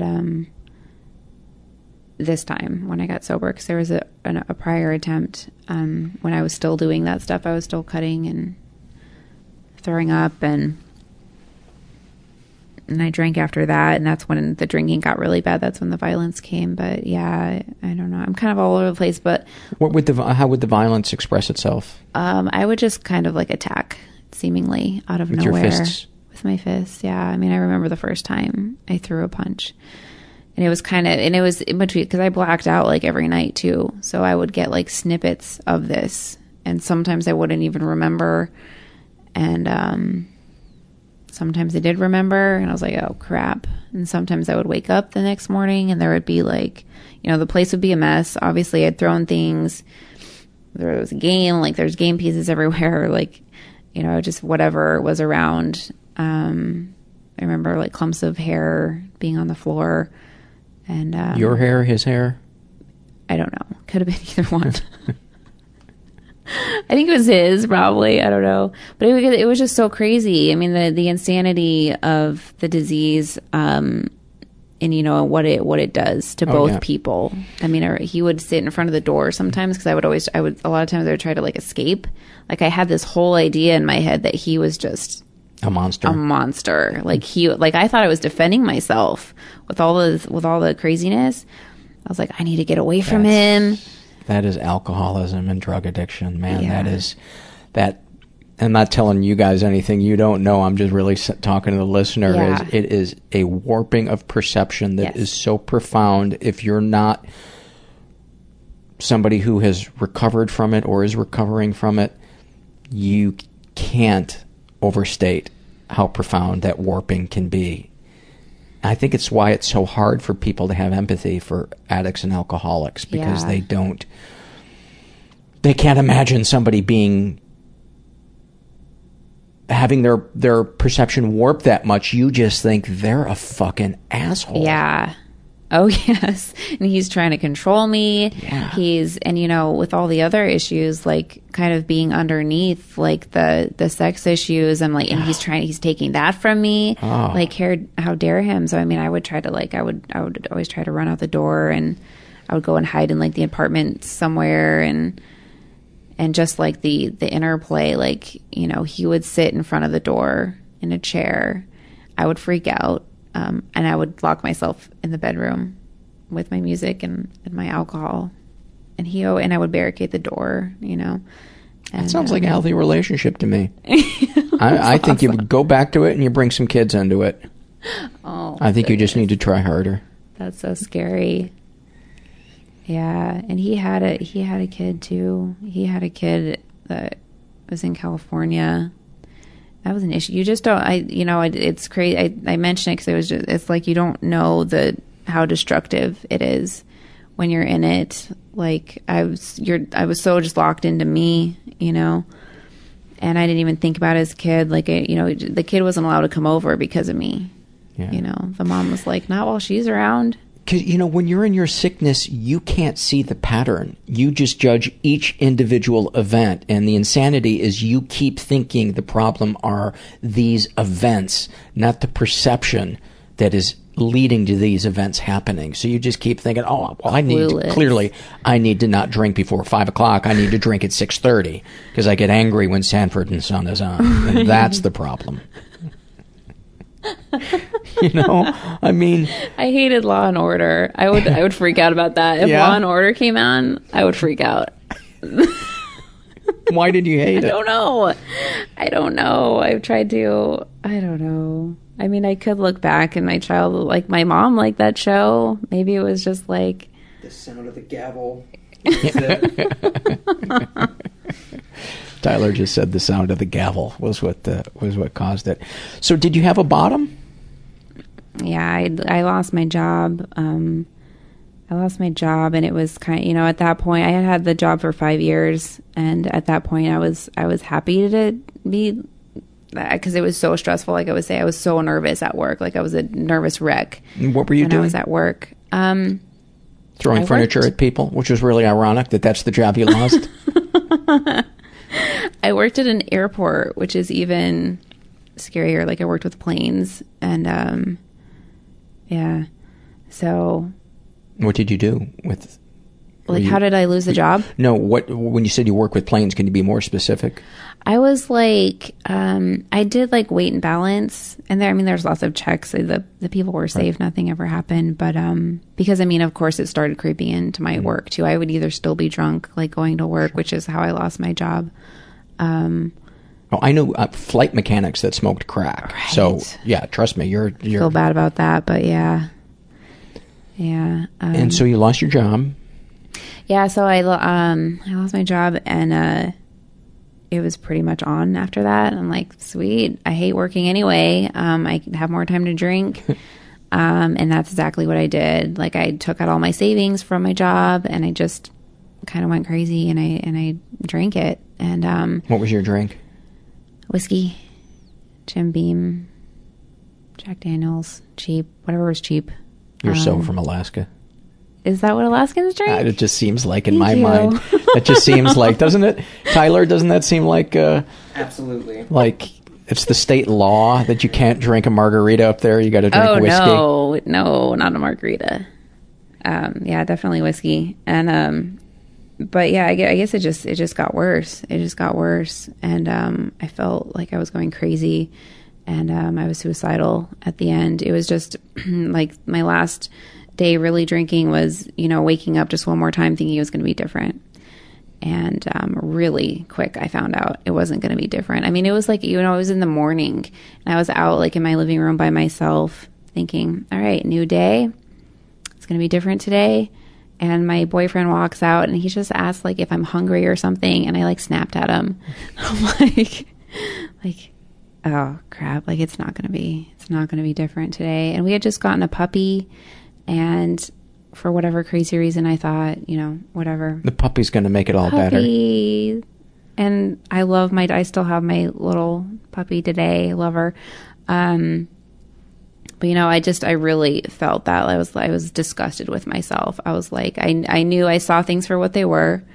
I was like, he doesn't deserve this. He does not deserve this insanity.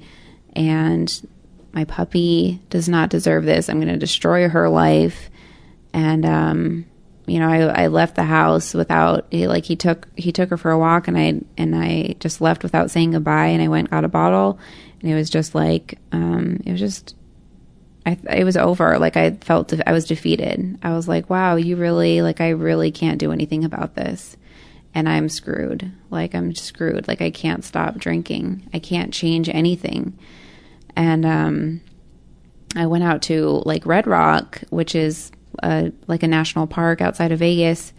And I was walking around out there, and I had glasses on at the time. I took my glasses off because I didn't want to see anybody. I was just like so, I was suicidal. That was my next thing. I was like, well, I guess that's what I'm going to have to do now. Like for real. Like that's my only, no thought of recovery, no thought of my family. I was just, I could see it like how you kind of hear in some of the support groups. It's like jails, institutions, death.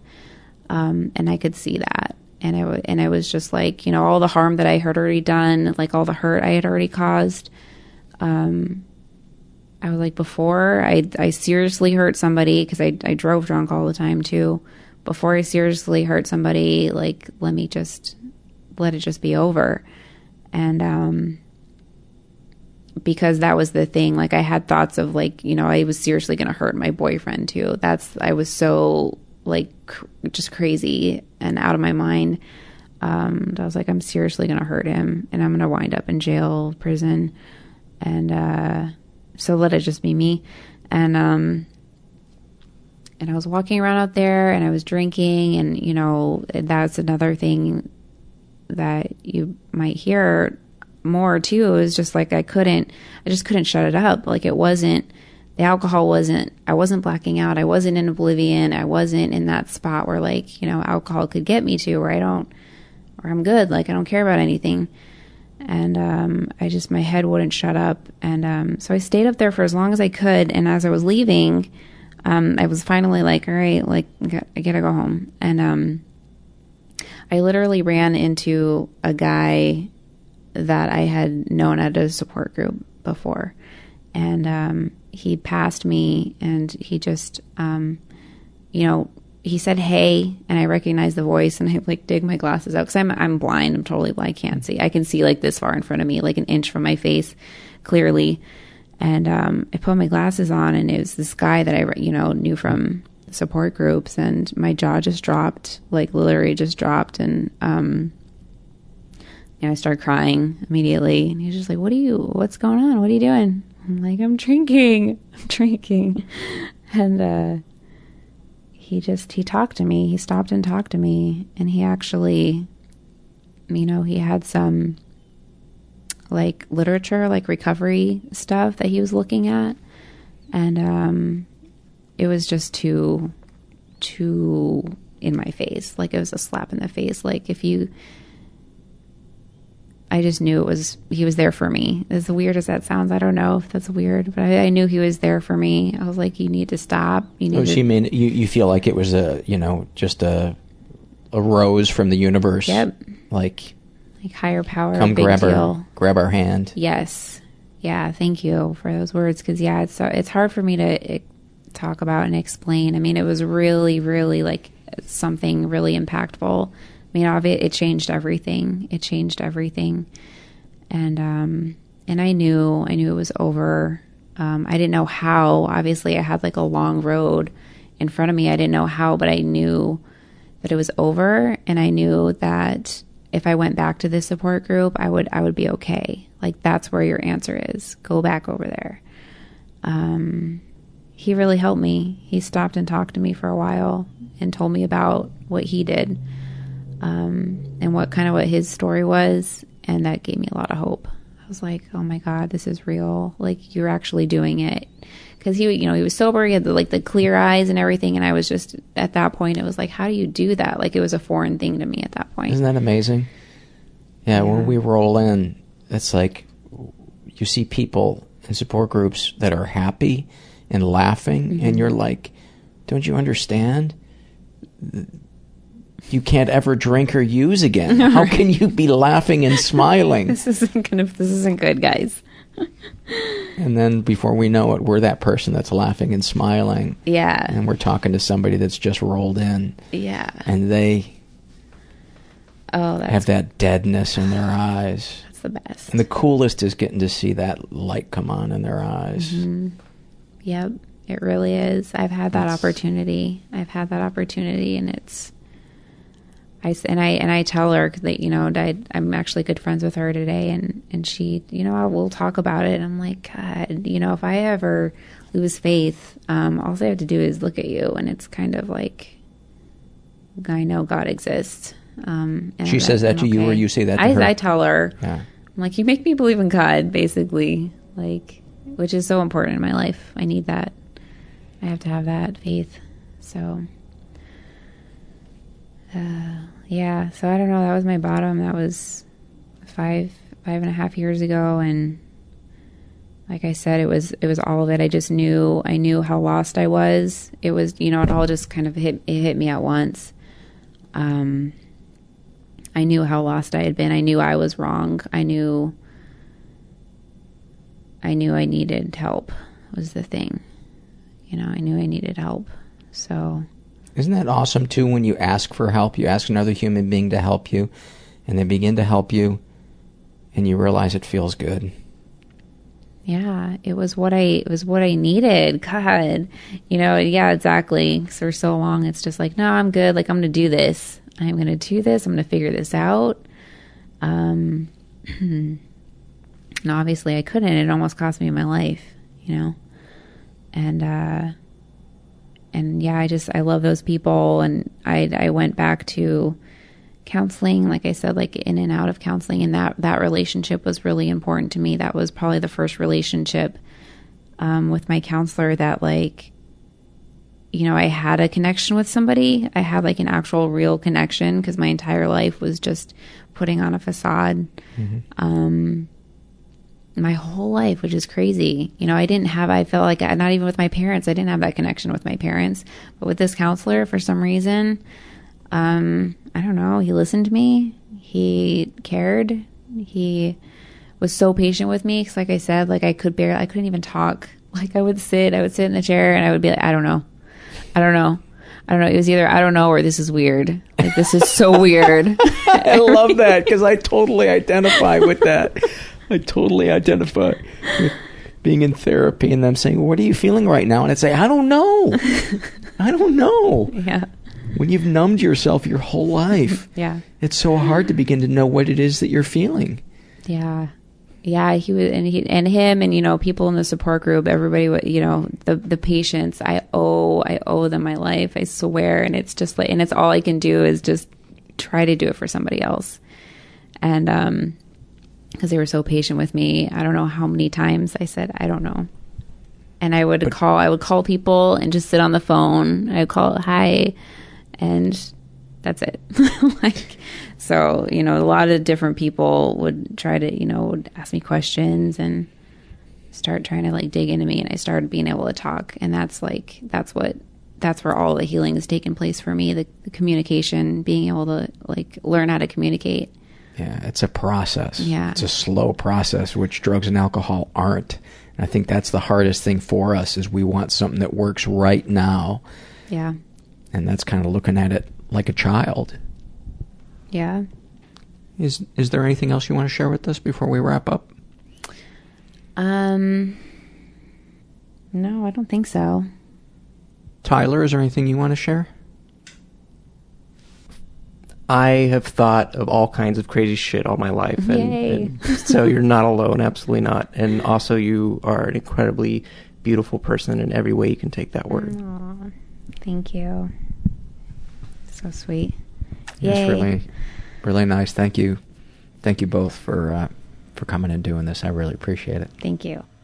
And speaking of Podfest, which is where we recorded that, I believe I'm going to be doing Podfest again this year. It's going to be in September, and I'm really, really looking forward to that. Many, many thanks to Kira and Tyler.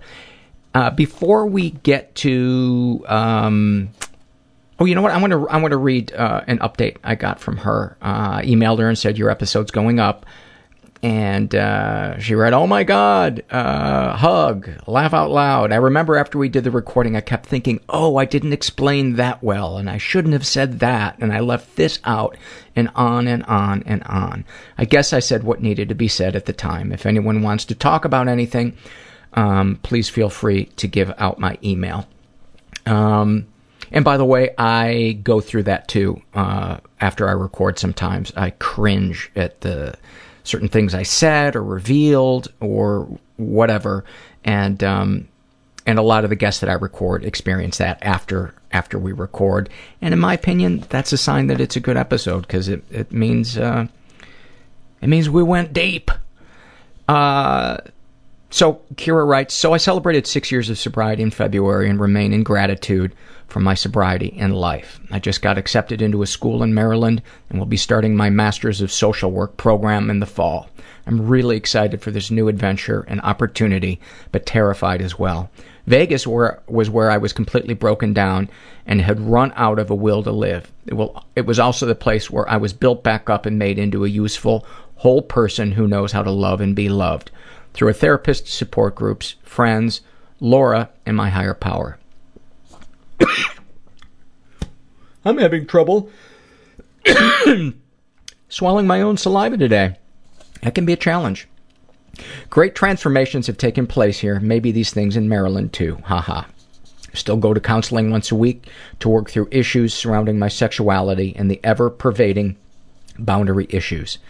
This last year, I spent a lot of time cursing the institution of marriage and claiming I'm asexual. I know now that for me, those thoughts come from my past experiences, being in relationships I didn't truly want to be in, but felt trapped in them.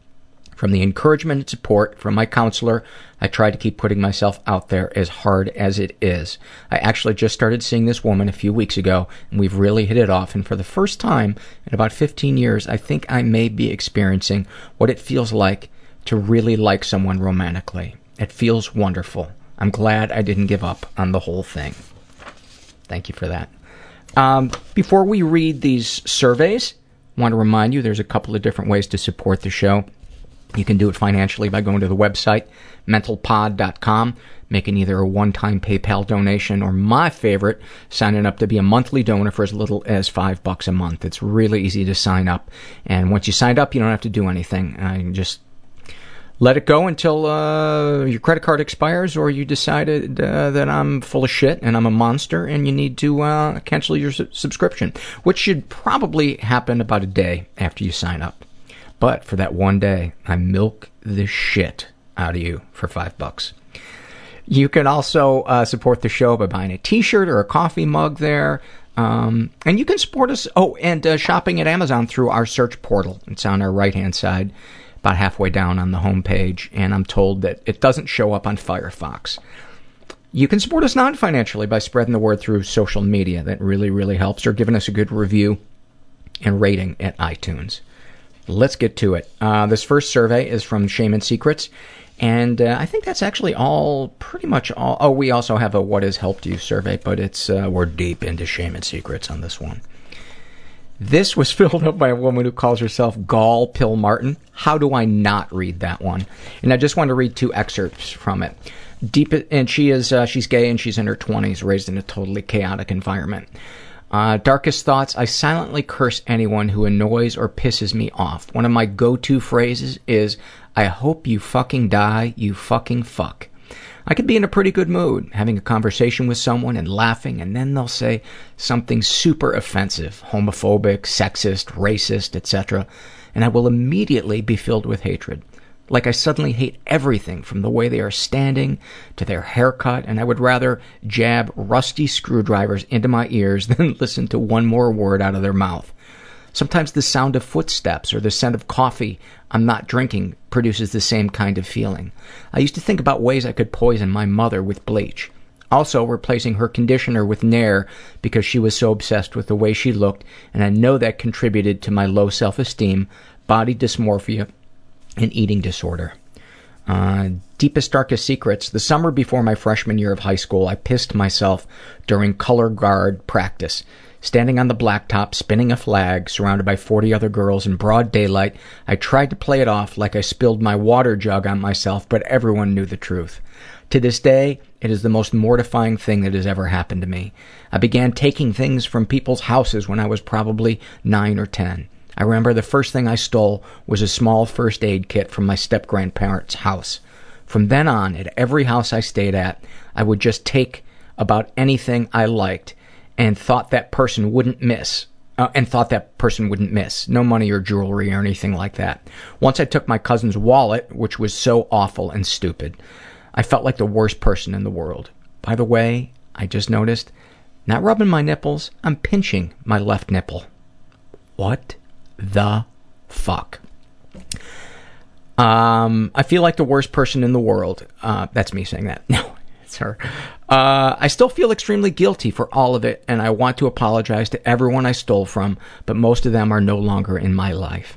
I still struggle with the compulsion, but I've never told anyone about it because I fear they won't trust me. I often house sit and take care of people's pets and plants while they are away, and instead of taking things, I eat all their food and replace it before they come home. It works. It makes sense to me. Thank you for sharing that, Gall Pill Martin. This is from the What Has Helped You survey, filled out by a woman who calls herself Susan. Her issues: I've lived my entire life with anxiety. It is so frequent in my life that I've grown almost used to it. I get panic attacks at times that are overwhelming. What's helped you deal with them? Nothing helps quite as much as looking at my dog or cat and seeing them trust me. Taking care of them and feeling the love they give. My dog loves me even if I sleep all day and don't have the energy to comb my hair. There is no judgment and no holding back of feelings. Having my boyfriend take care of me without guilt or making me feel like he's wasting time on me. He makes me realize how awful my other boyfriend was and how great a partner he is. Thank you for that, Susan. And I will second the notion about dogs just loving you, even if you sleep 18 hours a day. Actually, I think they love you more because then you don't make them feel guilty for sleeping 17. This is from the Shame and Secrets survey filled out by a trans male. For those of you that don't know, that is somebody who was born into a female body, but whose brain is male. They identify and see themselves as male. He calls himself It Shouldn't Matter. He is asexual, in his 50s, raised in a totally chaotic environment. Ever been the victim of sexual abuse? Yes, and I never reported it. My mother was sexually inappropriate with me when I was a kid and teen, and there were others when I was very little, but I only have vague memories of them. I sometimes have huge flashbacks of things that made me disassociate hugely and give me panic, but I can't always understand what I'm remembering. This disassociation and panic convinced me that I was crazy, so I didn't tell anyone because I feared being locked in a mental ward and drugged beyond belief.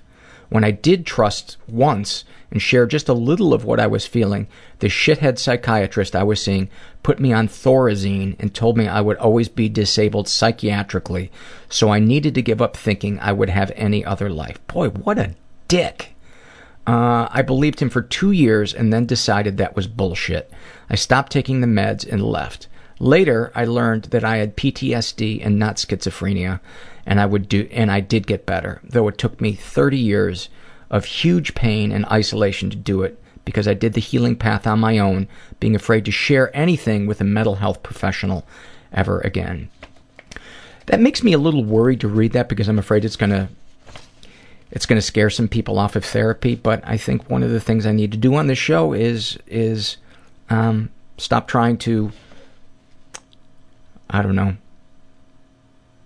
feel like I can that I should only present positive experiences with things. And anyway, continuing. He has been physically and emotionally abused. My mother regularly beat me with a belt in her fists while I was growing up. She only stopped when I refused to cry anymore. When she did it, I was about 10. My mother also spent my life telling me I was a weird piece of shit and a miscarriage because I was a nerdy kid who also happened to have a female body but felt like a boy. She tried to abandon me several times. She only didn't in the end because she had a fucked up obsessive relationship with her parents and they got angry when she tried. However, she spent even my adult life cutting me off, and when accidentally running into me in public, rolling her eyes and acting pissed to have to talk to me. My whole life, I still kept trying to make some relationship with her. It was hugely painful, and a few years ago, I hit a crisis with it after my grandparents died, and I felt I had no one left in my life that loved me even a little. I almost killed myself several times, but finally decided instead to change my phone number so that I didn't have to go to bed every night, knowing in the back of my mind that once again, my mother hadn't bothered to even call. You know, I've got to think, too, that change that you made was probably hugely transformative in helping you heal. Any positive experiences with the abuser? At this point, I can't imagine any. None of it was worth it. Darkest thoughts. When I was younger, I had fantasies about raping women who reminded me of my mother. Sometimes I had sexual feelings for my mother.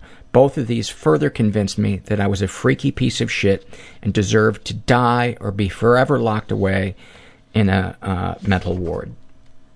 Darkest secrets. Most of my life is a deepest, darkest secret because I'm so convinced that I'm a freak and a weirdo that I still don't really talk about anything in my life.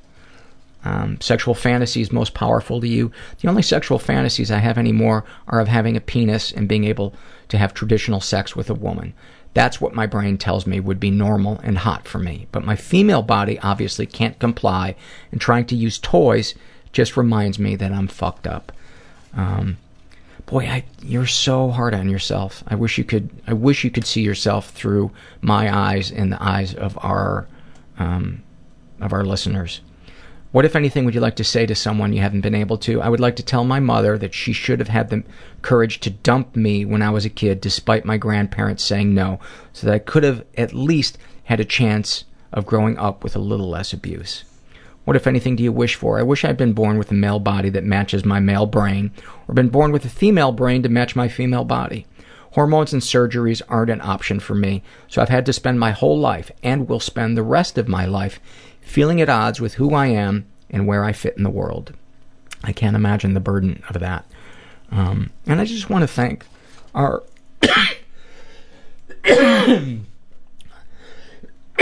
Sorry about that. I just want to thank our transgender listeners for supporting us and sharing their stories with us. It's been hugely illuminating to me, and I hope that that you guys feel less alone from it.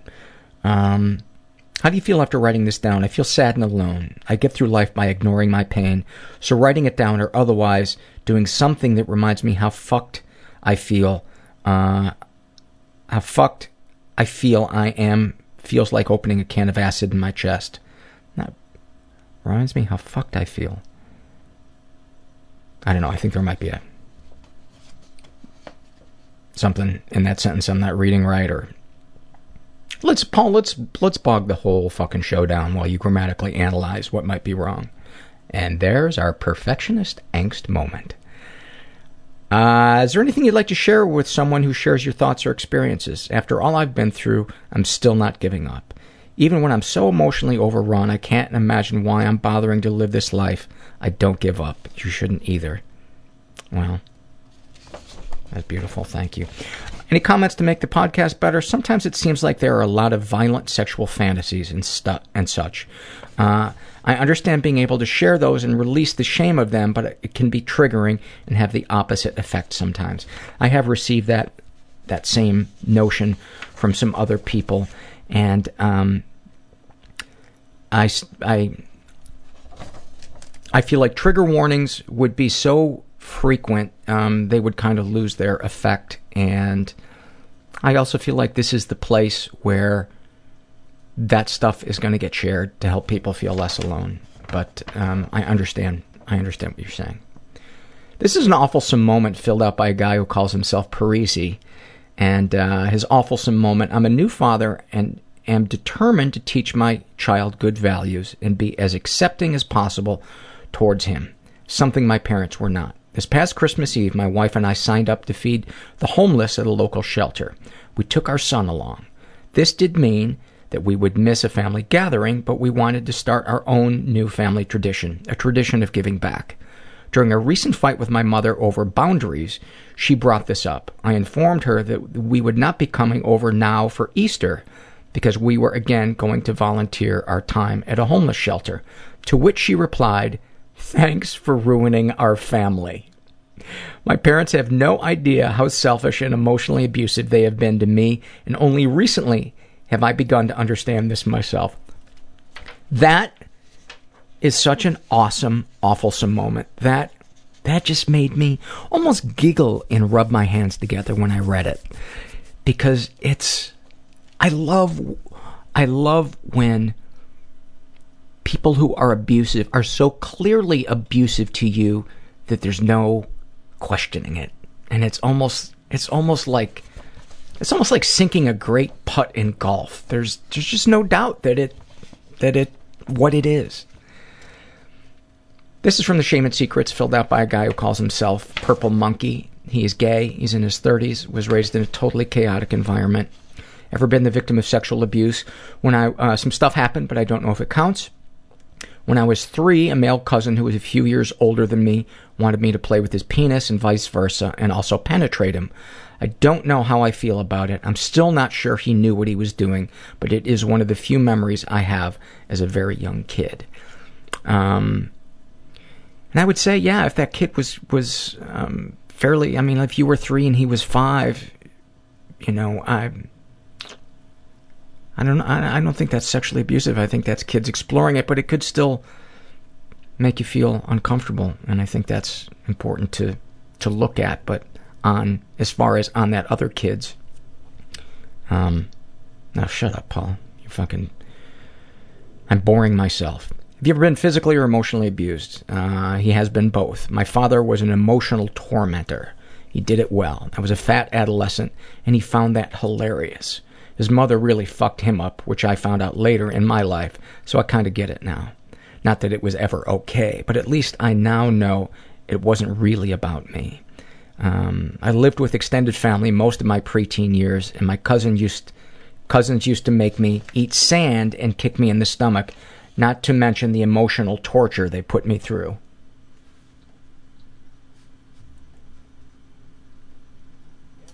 Sorry about that. The theme song suddenly kicked in, and I had to mute it. Any positive experiences with your abusers? Absolutely. I was taken on vacation a few times and had fun with those people. And my dad and I would work on our car together. I was always getting confusing messages from the adults in my life. I always just thought I needed to toughen up, stop letting things bother me. So fucked up. Deepest, darkest thoughts. Killing CEOs and people who are ruining the world. I mean, killing them in horrific ways, like torture and those kinds of things. Actually, I'm not ashamed about those thoughts, so I'll admit my thought about wanting to blow most men I meet. That made me feel ashamed and slutty, if I'm honest.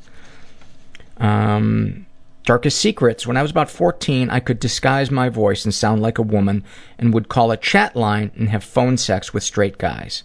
I felt panic rereading that. No one knows that. Thank you for sharing that. I think I've mentioned this on the phone before, but I was talking to a girl who I was friends with, who I had a huge crush on in high school, and jerked off while I was talking to her. She didn't know. Creepy. Hope that makes you feel a little bit better. Sexual fantasies most powerful to you. I'm a huge voyeur. Most of the best fantasies I have are about watching other people have sex. I would join in if I wanted and when I wanted, but mostly just watch and masturbate. Those will likely change when I start feeling better about my appearance. What, if anything, and I wouldn't judge that. I wouldn't judge having that fantasy and feel like once I feel better about my appearance, that'll go away and then I'll be a better person. So I'd say stop judging that right now. What, if anything, would you like to say to someone you haven't been able to? I would love to tell my 9th grade chorus teacher she was right. I should have stopped smoking and gotten serious about using my singing to make a life for myself. She told me I was better than any kid she had and called me a liar when I said I never had a lesson. That is still the best compliment I have ever received. I love that. What, if anything, do you wish for? Calm evenings with a great man, knowing I am free of financial concern because I do what I love and get paid for it. Have you shared these things with others? No, I am always the ear for others, or was. Now I don't offer my ear because it's exhausting to listen and not be listened to. Fuck 'em. Well, now I'm telling you, huh? I think it went well. How do you feel after writing this down? Heard. How odd. Anything you'd like to share with people who share your thoughts or experiences? I'm here too. You matter. Call someone. Say yes more. You're lovable. And then any comments to make the podcast better? If I may say, I just listened to, I believe, number 144 with listener Seth. I just want to say I cried with you, Seth. I found your story and willingness to share a huge gift. You are awesome. Thank you so much for that, Purple Monkey. This is an awfulsome moment filled out by a woman who calls herself B. She writes, and she's young. She's between 18 and 19. That always makes me uncomfortable that I picked that age range because it basically means she's probably 18 and a half. Anyway, or she's 18 or she's 19. Ugh. Perfectionist angst moment number 2. She writes, it had been another typically terrible day. Work was a disaster. The guy I had a crush on for 1 year posted a picture on Instagram of him and another girl with the caption, "Great day with a great girl." And my younger sister, who received a heart transplant 3 years ago, was extremely sick, so her and the rest of my family had to make the 4-hour drive to the closest children's hospital. Awesome, right? So I arrive home to an empty house, well, empty for the most part. A couple of weeks ago, we brought home a golden retriever puppy, which, yes, he is adorable, but taking care of him is the worst. And when I get home from this already terrible day, it was time for this puppy to eat. So I get the bowl of food, 1 cup exactly, and I take it outside to the backyard. It, of course, is raining, but I sit down on the pavement anyway. I set the food bowl food bowl down, and the puppy smells the food and turns his head in disgust. So I pick up a piece of food from the bowl and feed it to him. He eats it from my fingers like it's the most delicious thing he's ever eaten. So I continue to feed him piece by piece until the entire bowl of food is gone, which took about 45 minutes. Then finally, after all the food is gone, this puppy and I are just sitting there with the rain falling down around us, and I'm thinking of how terrible this day has been, but also how strangely content I am in this moment. With the rain and the dog and the fresh air, I smile for the first time all day. Then I turn and look at the puppy, and we lock eyes, and he gets this disgusted look on his face, opens his mouth, and throws up every single piece of food I had just fed him. I laughed, and then I cried, and I thought to myself, what the hell is my life? Thank you for that. This is from the Shame and Secret survey, filled out by a guy who calls himself Waterproof. He is straight, in his 20s, raised in a pretty dysfunctional environment. Ever been the victim of sexual abuse? Some stuff happened, but I don't know if it counts. I'm the youngest of a large family with mostly boys. My older sibling often acted out sex acts but never penetrated. I think that counts as sexual abuse. Kind of sounds like it to me, too. And penetration or lack of penetration is not a litmus test for whether or not something crosses into sexual abuse. 99.99% of the time, in my opinion, it is sexually abusive from the moment somebody is an unwilling, is being tricked or coerced into something. Perfectionist angst moment number 3. We're on quite a streak. Got a nice, sweet streak going here. He has been emotionally and physically abused by his mother and other siblings, being bullied by my brothers, and sort of expected, being the youngest, but the being bullied and called a retard constantly by my mother, and hearing her talk about me and my problems when she thought I couldn't hear her or was asleep hurt the most. My mother was very drug and alcohol dependent, and I don't know how much of her abuse was a result of that. My guess would be a large part of that. Any positive experiences with your abusers? There were many positive experiences. Darkest thoughts. I want to kill myself and my brothers. It's usually a fleeting thought, but it gives me anxiety to think such horrible things about people that I do love very much. I feel like I'm a moment away from losing it any day, not like a psychotic break or anything, but acting out on my thoughts of hurting others. Darkest secrets.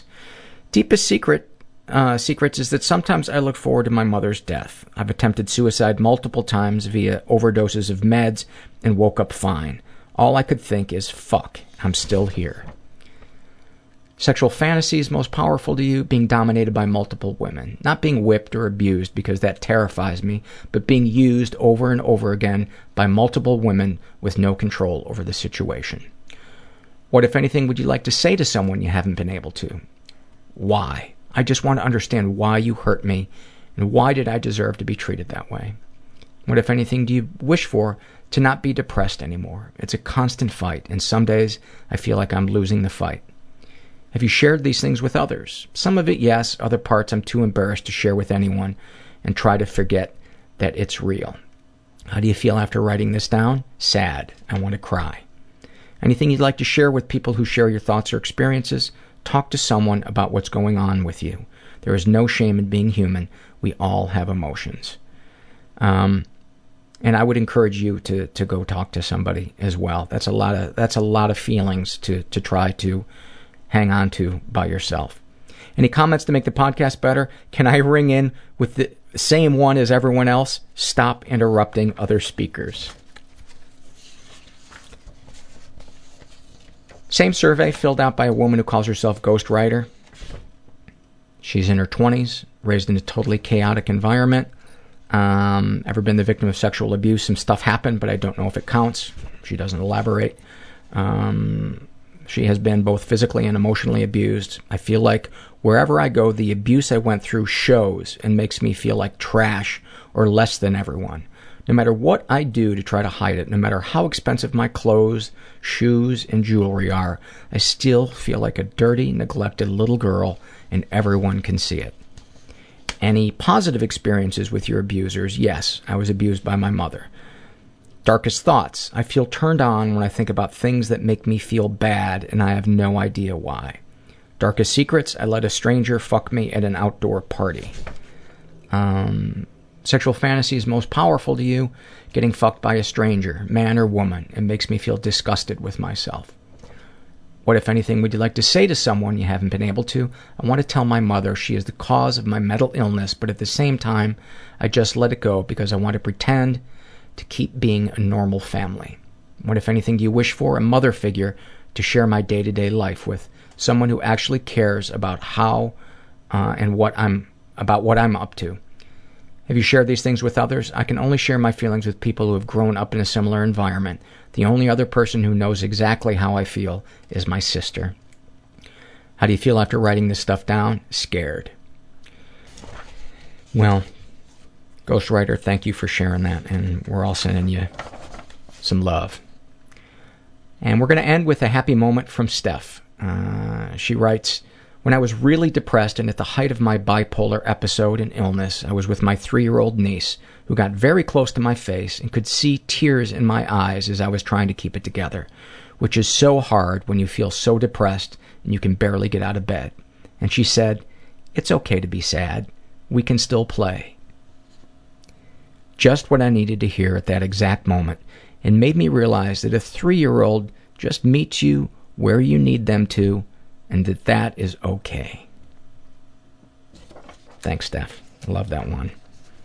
And I hope if you guys are out there and you're feeling stuck or alone, that you know that there is help if you're willing to get out of your comfort zone and ask for it. And please go support our sponsor, PillPack. Go to pillpack.com/happyhour. And just know that you're not alone, whatever it is that you're going through. And thank you for listening. Everybody I know is bizarrely beautifully Everybody fucked up I know in some weird way. bizarrely beautifully fucked up in some weird way. Bizarrely beautifully fucked up in some weird way.